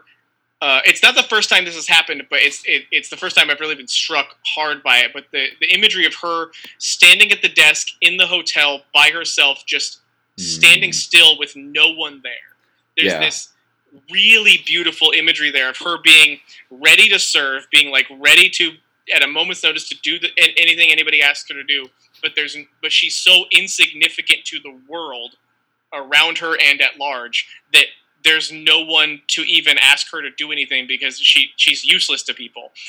And at the same time, like there's this beautiful imagery of her like collecting dust, like her literally standing still in time as the world passes around her. And like the way that was visually represented felt so emotionally crushing that like I really appreciate it. It felt very German, and I loved it. And it and then like for her to like, but then for her to like sort of gather herself together and be like, okay, I guess I'm gonna go start cleaning. Like that was also kind of inspiring. Like she knows she has breast cancer. She's going through all this stuff, and she just gets up and starts cleaning. And then she, of course, like just happens to walk into the one room where a guy who's a time traveler is bunking up.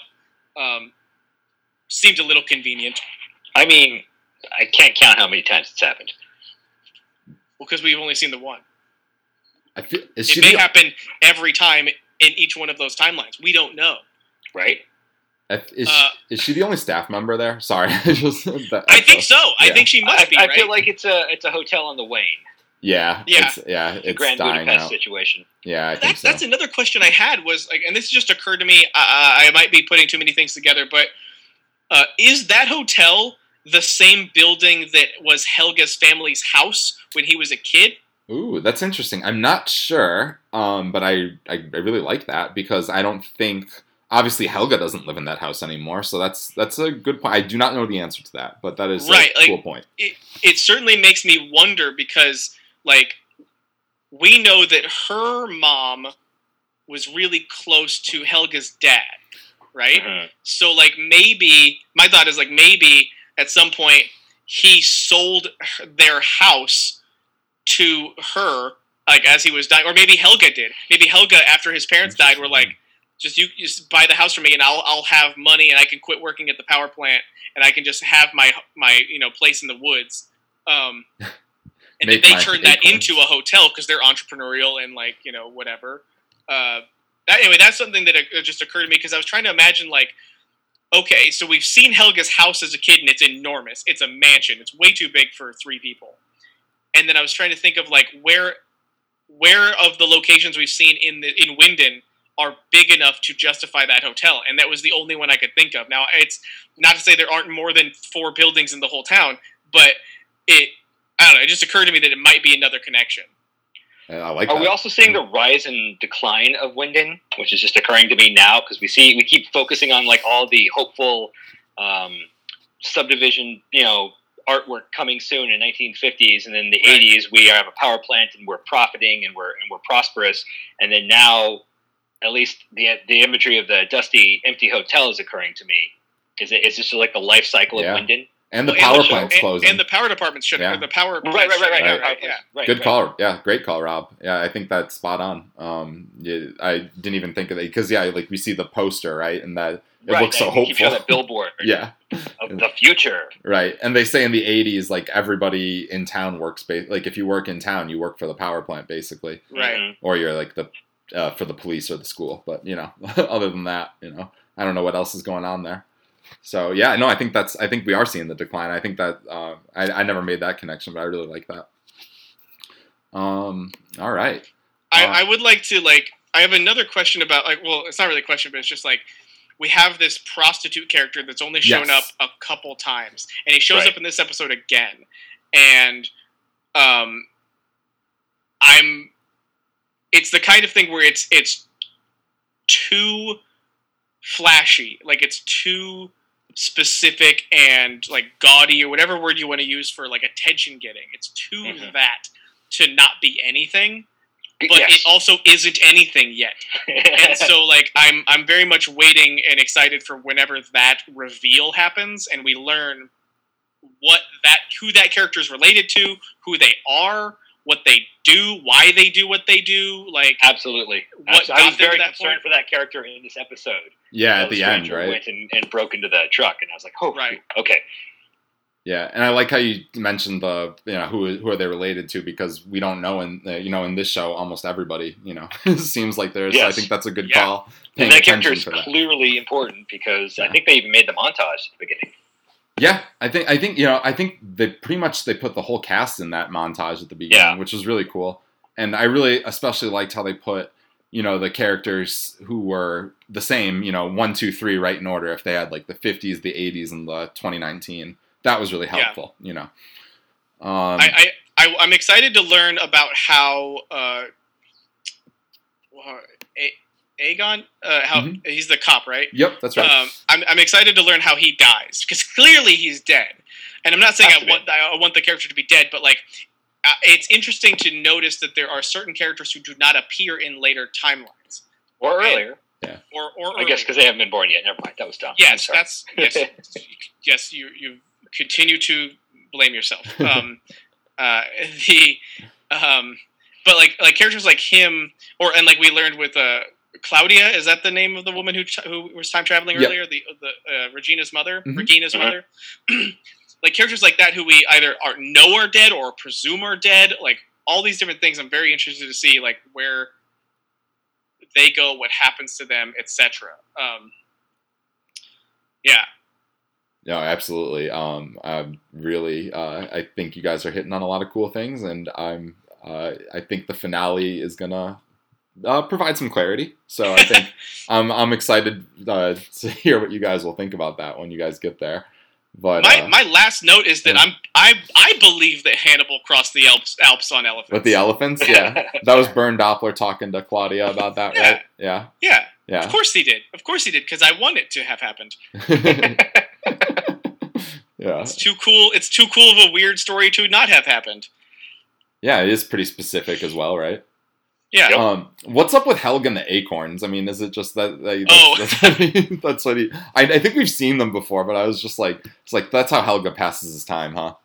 So it's just my thought with that was one of those moments where I was like, oh, he seems kind of simple. I think that's it. I think that's the thing. Like, yeah. I think it's just a visual representation of like how this simple person passes the time. This murderer, right? Too, but he's also very simple too. Yeah. But he has that childlike quality of like making toys out of like nature. Right. And that really speaks to me as a like, you know, that sort of trying to remember. Like I know I've seen characters like that before, like the simple murderer, like the childlike murderer, and not even like going to a Lenny direction because it's tragic in that sense, but like.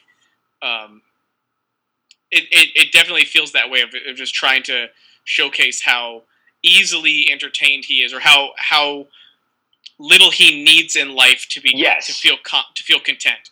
Yes. Yeah, that's true. Right. He can be fulfilled by what's around him. Right. As long as some of it's murdering children. See, I don't think so, though. I think that's him being manipulated. I think he's being, like, taken advantage of. Right. We started to see him break free, right? At the end, or he's trying to, but then, you know, Noah just is like, no, you are not breaking free from me. Noah's inside his head. Yeah, living rent-free. Yeah. Yeah, and then, we talked about the ending with the plans for the time machine. Yeah, that guy's name's Tannhaus. He's been present. The author of the book. Yeah, the author of the book, correct. Yeah, he's pretty crucial to the, you know, time travel aspect. We saw him build the battery. I'm a little worried about that. I'm a little worried about it getting too convoluted. Like that's one of those like warning signs for me that the show might be drifting more towards the bad end of the way Lost went. What? I'm just kidding. Well, the idea that like okay, like it's chicken and egging, right? Like what came first, the time machine or the idea for the time machine? At this point, it's like someone has an idea for the time machine, they build the template, and then they need to have a guy in 1953 make it or whatever. And that's where I'm like, I feel like this could be really fragile, and I really hope they figure it out. I really hope they don't let me down. This is standard time machine stuff. This is fine. I'm fine with it. It's normal. Yeah. I mean, I think he's going to be on hand when the show starts getting really complex to help us walk through things. Yeah. He's kind of like the narrator too, right? I think he's the guy. The book on it. Yeah. I hate you so much for making that joke before I did. He is also the narrator, I believe, a lot of times at the beginning. Oh, that's interesting. I didn't know that. I think that's who it is. He is walking us through it already. Yeah, I think he's the guy in the very first episode who has the voiceover, and I think in this episode he has the voiceover. I could be wrong, but that's what I always thought about that.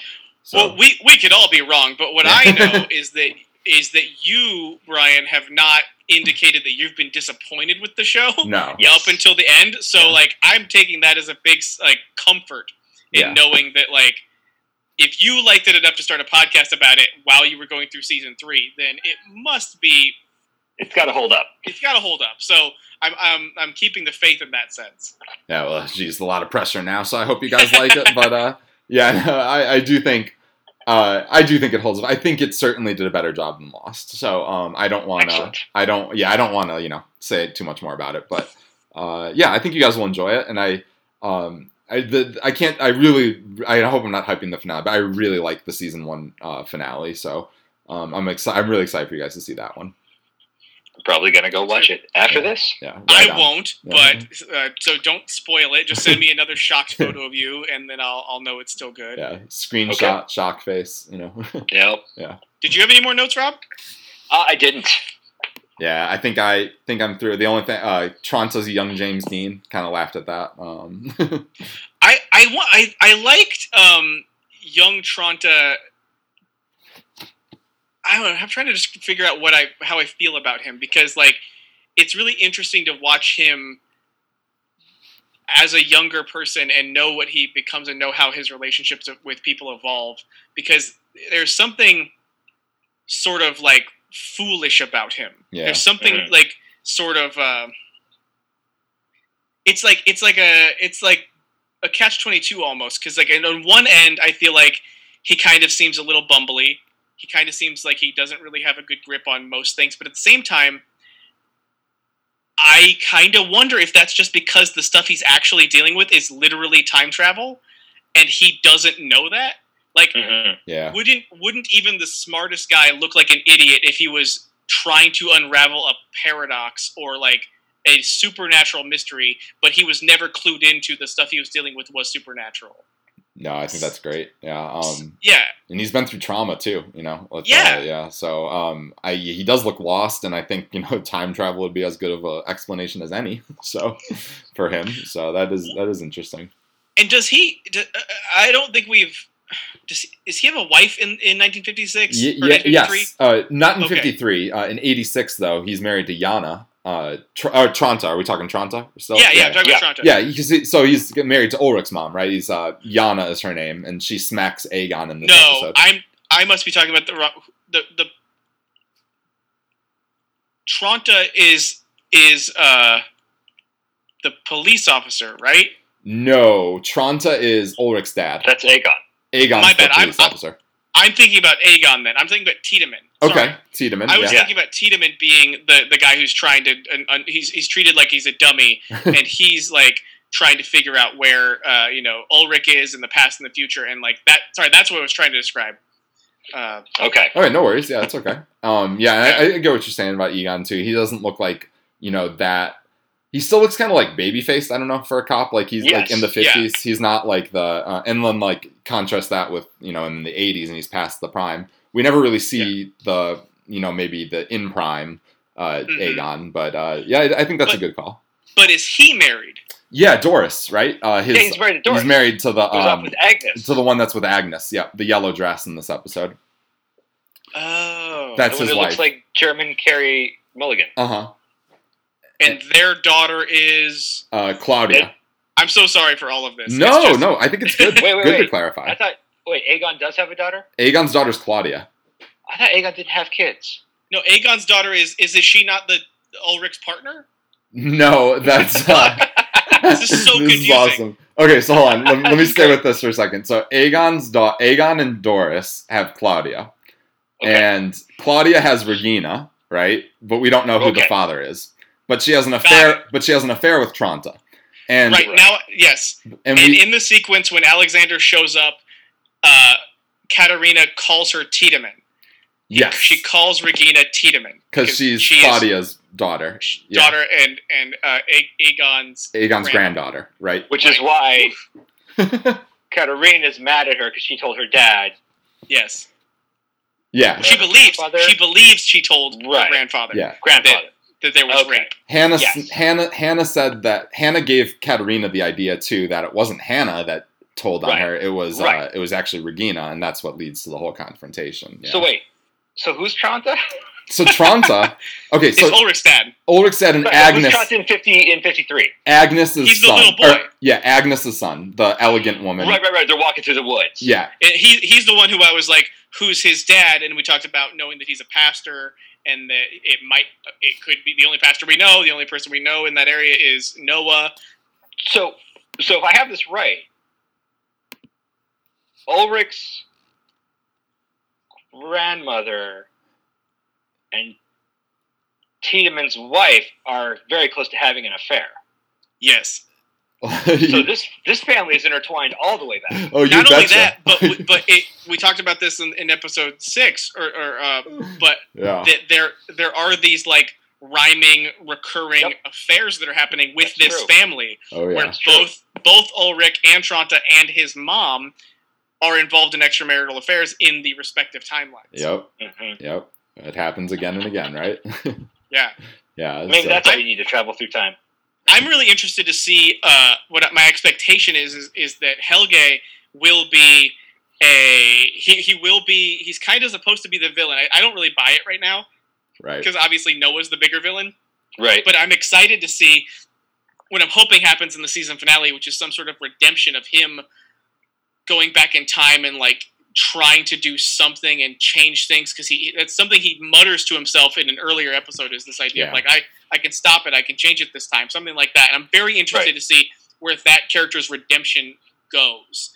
I'm also kind of like excited for the next couple of seasons because, as Rob mentioned, really being interested to find out how this show handles like 3 seasons, because this first season is so dense and complicated.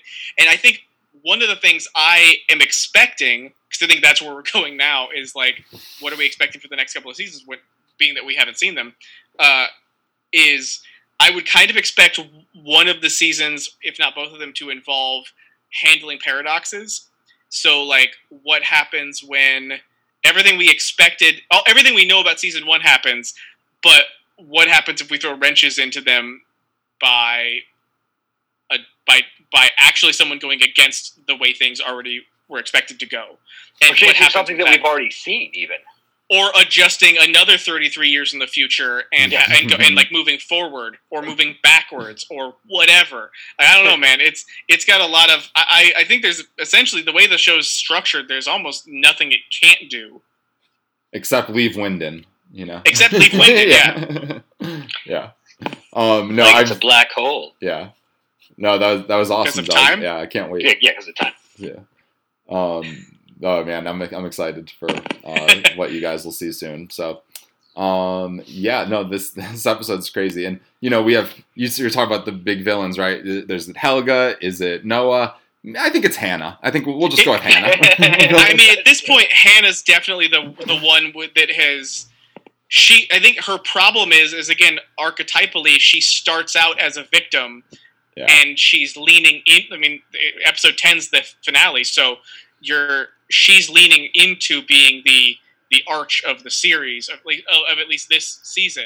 Mm-hmm. So because everybody else starts, all these other characters start as the bad guys, and we learn more empathy for them, or we're supposed to believe they're the bad guys. Because, like I said, I think Helge's one of those like simpletons who's been taken advantage of, and is like I think we're kind of supposed to, like Ulrich does, believe that he's just a child murderer. And clearly he's involved, but like as we saw with the screwdriver scene, he's got reservations, he's got second thoughts, he's resisting in some way, and there's somebody else clearly pulling his strings. Yeah.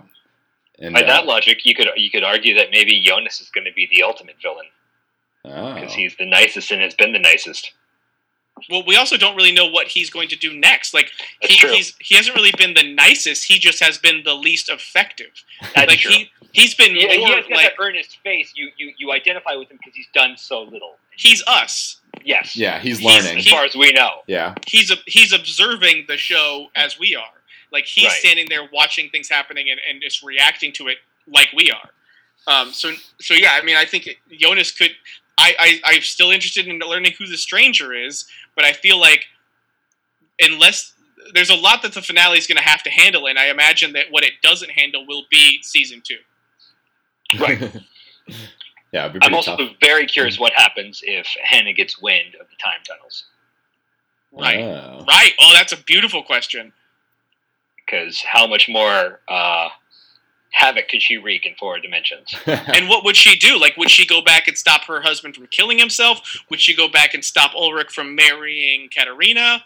And could she affect things because she doesn't necessarily have an intention? She just wants to cause misery for people. See, I'm kind of expecting it to turn into like an end game, like an Avengers Endgame thing, where you have characters showing up in sequences from season 1 and like peeking around the corner and watching them happen, and then like going around and affecting things to make sure they happen in a certain way while their past selves interact with them as if it was natural. Yeah, I mean, I think everything is possible with this. Yeah, I just Hannah, I just can't get past her actions. They're unacceptable in these episodes. So, yeah, me and my wife were talking. My wife's like, yeah, Hannah's a little baddie. I'm like, oh yeah, you better believe it. So far, she's the one you can't sympathize with. No, you try to put yourself in all their position. You'd be like, I can at least see where you're coming from, but that one you're like, damn. It's like Hannah, yeah. Like my face is like permanent cringe whenever like Hannah's doing something in this in this season. So yeah. I mean, I'm the guy who is the only person in the world who flies the Team Dursley flag. Yes. So like I definitely don't agree with that. Like no. I don't agree that she is like inexcusable. I don't agree that she's unsympathetic. I think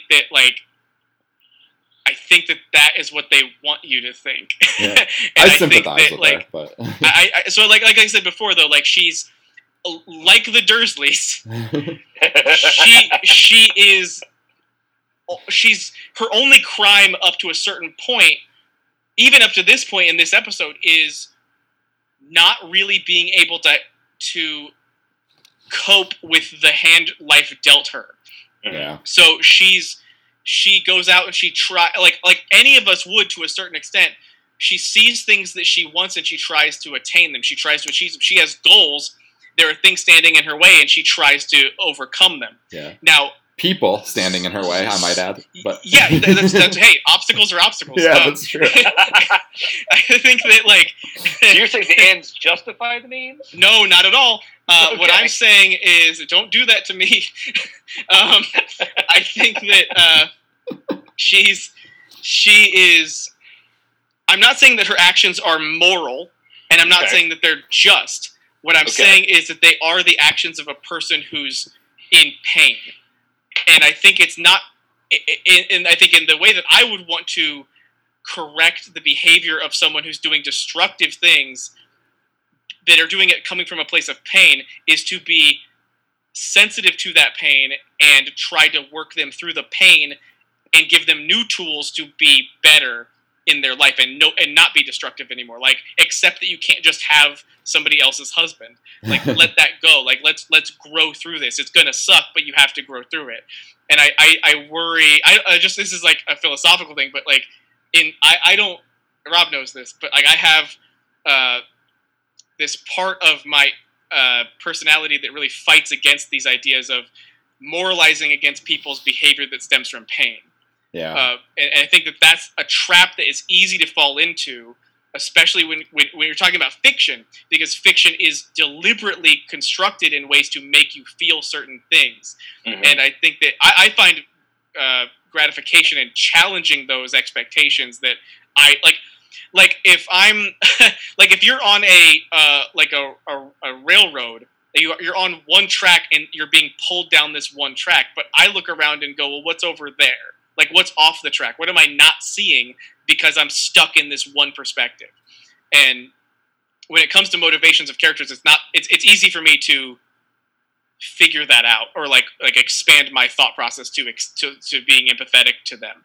And so like I think that, again, I'm only speaking of having Muchla show up to this point because at this point we also know that she's blackmailing Alexander to destroy Ulrich, and that's pretty messed up, but it's not. I don't think it's cartoonishly bad. Like, it's not like she's the Shredder saying, I want to eat the Ninja Turtles. Like it's not like tonight I dine on turtle soup. It's like I am in such pain and I have so little control over my life, and she keeps having people burst into her house and scream at her Right. that like she just wants out. And I think she's the performance might be a part of it that's like not lending to my theory that well, because the performance of the actress who plays Hannah is very emotionless. Like it's very like stony and cold. So like it's hard to like.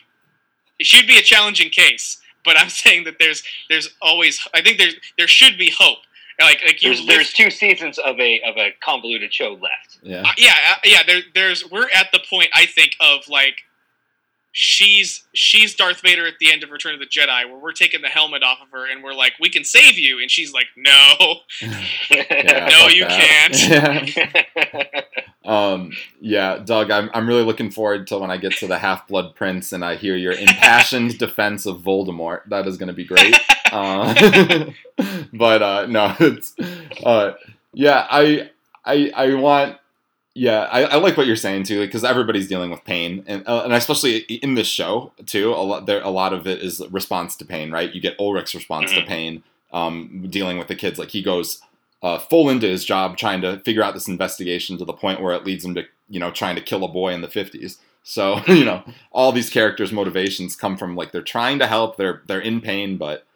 I don't know how much Hannah's trying to help, but No, but you bring up a good point. Like so Ulrich is partners with Helge's daughter, right? Daughter-in-law, excuse me. So at no point does anybody say, hey, how did Helge get all those scars all over his face? So I think it's in the canon. They know he disappeared and came back. In the 50s. We just haven't got to that yet. We haven't gotten him reunited with his family. Yeah, there's a phone conversation where Peter was saying that he disappeared for a few weeks in the 50s and he had an accident in the 80s. So we haven't seen that yet. So there's a couple. What I'm still not sure about, like when I first saw it, the way it was shot, or I thought that the bunker was tied to the cave somehow. I wasn't at all sure that Ulrich was inept and didn't kill him. I thought maybe there was something else going on that brought him back, but it's seeming like he just didn't know how to kill a child. Yeah, I think it just didn't work. I think it just didn't happen, right? I don't know. Ulrich, he could have just terrible planning. That's all I can take away from him. Well, I mean, not knowing how to kill a child, at least in my wheelhouse, is the hallmark of the arc villain. So, hey, Doug, that's not what I'm saying. I'm just saying. Good point. I'm talking about after. The big problem is if I put myself into Ulrich's body after this all happened, I'm getting out of there, and he's just sitting there and staying there. This guy, makes me so mad. I don't think you have to wait till Half-Blood Prince to hear me defend Voldemort. Yes, but I think there's a episode in Order of the Phoenix where I get into some of those things a little bit. I think that like Ulrich has some serious issues going on. That's for sure. Big time. Yeah. Oh man. Well, guys, we are closing in on the 2-hour mark. This has been fantastic, though. I've had wide-ranging conversation. Really enjoyed it. Any other notes? Should I say? I can't think of anything else now. I think I got mine out now. I could probably talk for another 2 hours, I guess. But like I really want to have one more note, but I don't know if I do.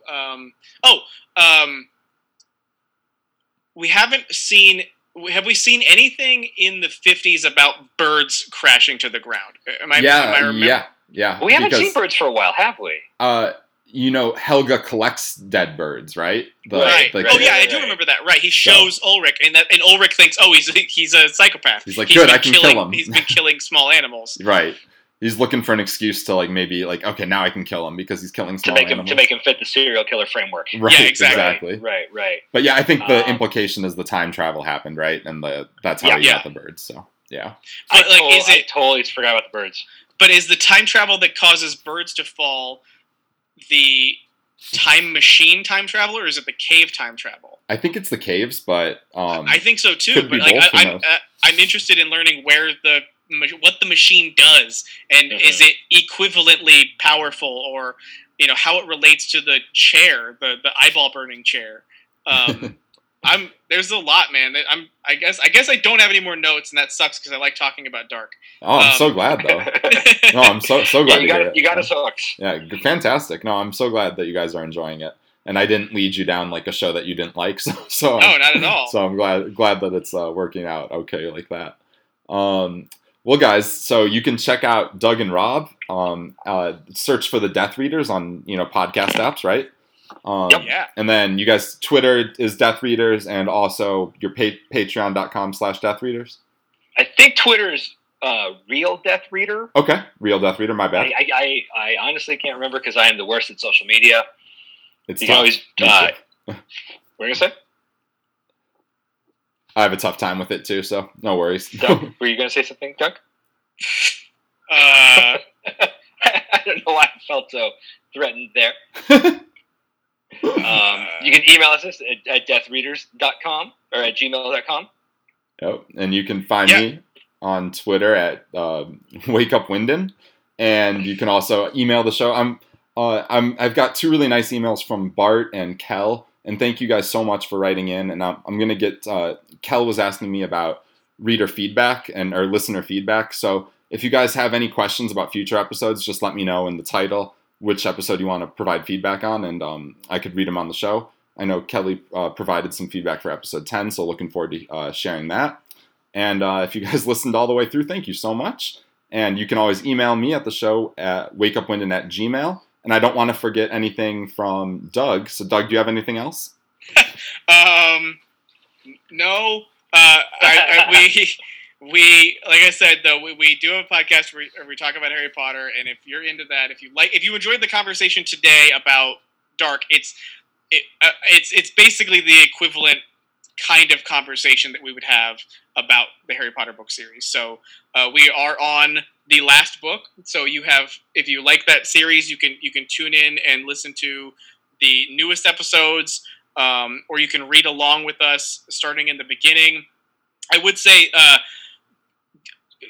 if you can, give us to at least like season 2 before you give up on us. Because start in season 2, like Parks and Rec. Yeah. You guys are pretty good right away. I thought I didn't notice too much of like I picked it up right away. But I get what you're saying, like, 'cause like that's what I feel like for my show too. I was like, give me a chance, So like I totally understand that, but I just want to let you guys know I thought you guys were pretty good right away. Oh, I appreciate it. Thank you very much. That's really nice to hear. Yeah. But no, I don't. There's no other. We don't have any other social media platforms except like if you're inclined to tell people about Harry Potter podcasts on Reddit, go tell them about ours, because that seems to be pretty effective for getting people to know about our show. Yeah, definitely. Yeah, and 5-star reviews help podcasts. So if you guys would do that for either of our show, we would absolutely love it. So thank you so much for listening, and thank you, Brian, for having us. It was a pleasure. Thank you guys. Thank you guys for coming on. It was so fun talking to you guys about this stuff. So really excited that you guys made a return visit. So thank you so much. Yeah. Absolutely. Okay.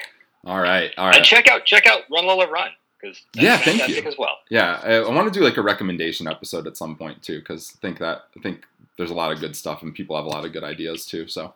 Yeah, if you haven't seen Back to the Future, I mean, you should really check out. These are like you really got to check out Back to the Future. It's this small little indie film. You got to check out Time After Time. Check out Titanic. You want to do this? We can do this. We check out Michael Nesmith, the monkey, made Time Rider. Time Rider. Okay. If you like Dark. I mean, Rob is a huge fan of Stranger Things and has been. That's not true. That is an untruth, sir. I've got one. The Beforeigners on HBO. I hear no one talking about this show. It's amazing, or at least I really liked it. It's got a time travel element to it, and it's a Norwegian production. It's like 6 episodes. Time travel element, really fun show. I really enjoyed it, but not many people are talking about it. I think you found your next series. It could be, but I'm telling you, time travel media from all over the world. Yeah, maybe I'll just be that guy here. Here we go. Check out Terminator Genesis. Yeah. We talked about that. Terminator series. Yeah. It's a modern classic. Yeah. It's this guy Arnold Schwarzenegger. I don't know if you ever heard of him, but he's big things coming from that guy. He's a pretty good, small little actor coming out here. Yeah. Yeah. All right, guys. All right, I'm gonna sign off here. All right. Thanks so much, everybody.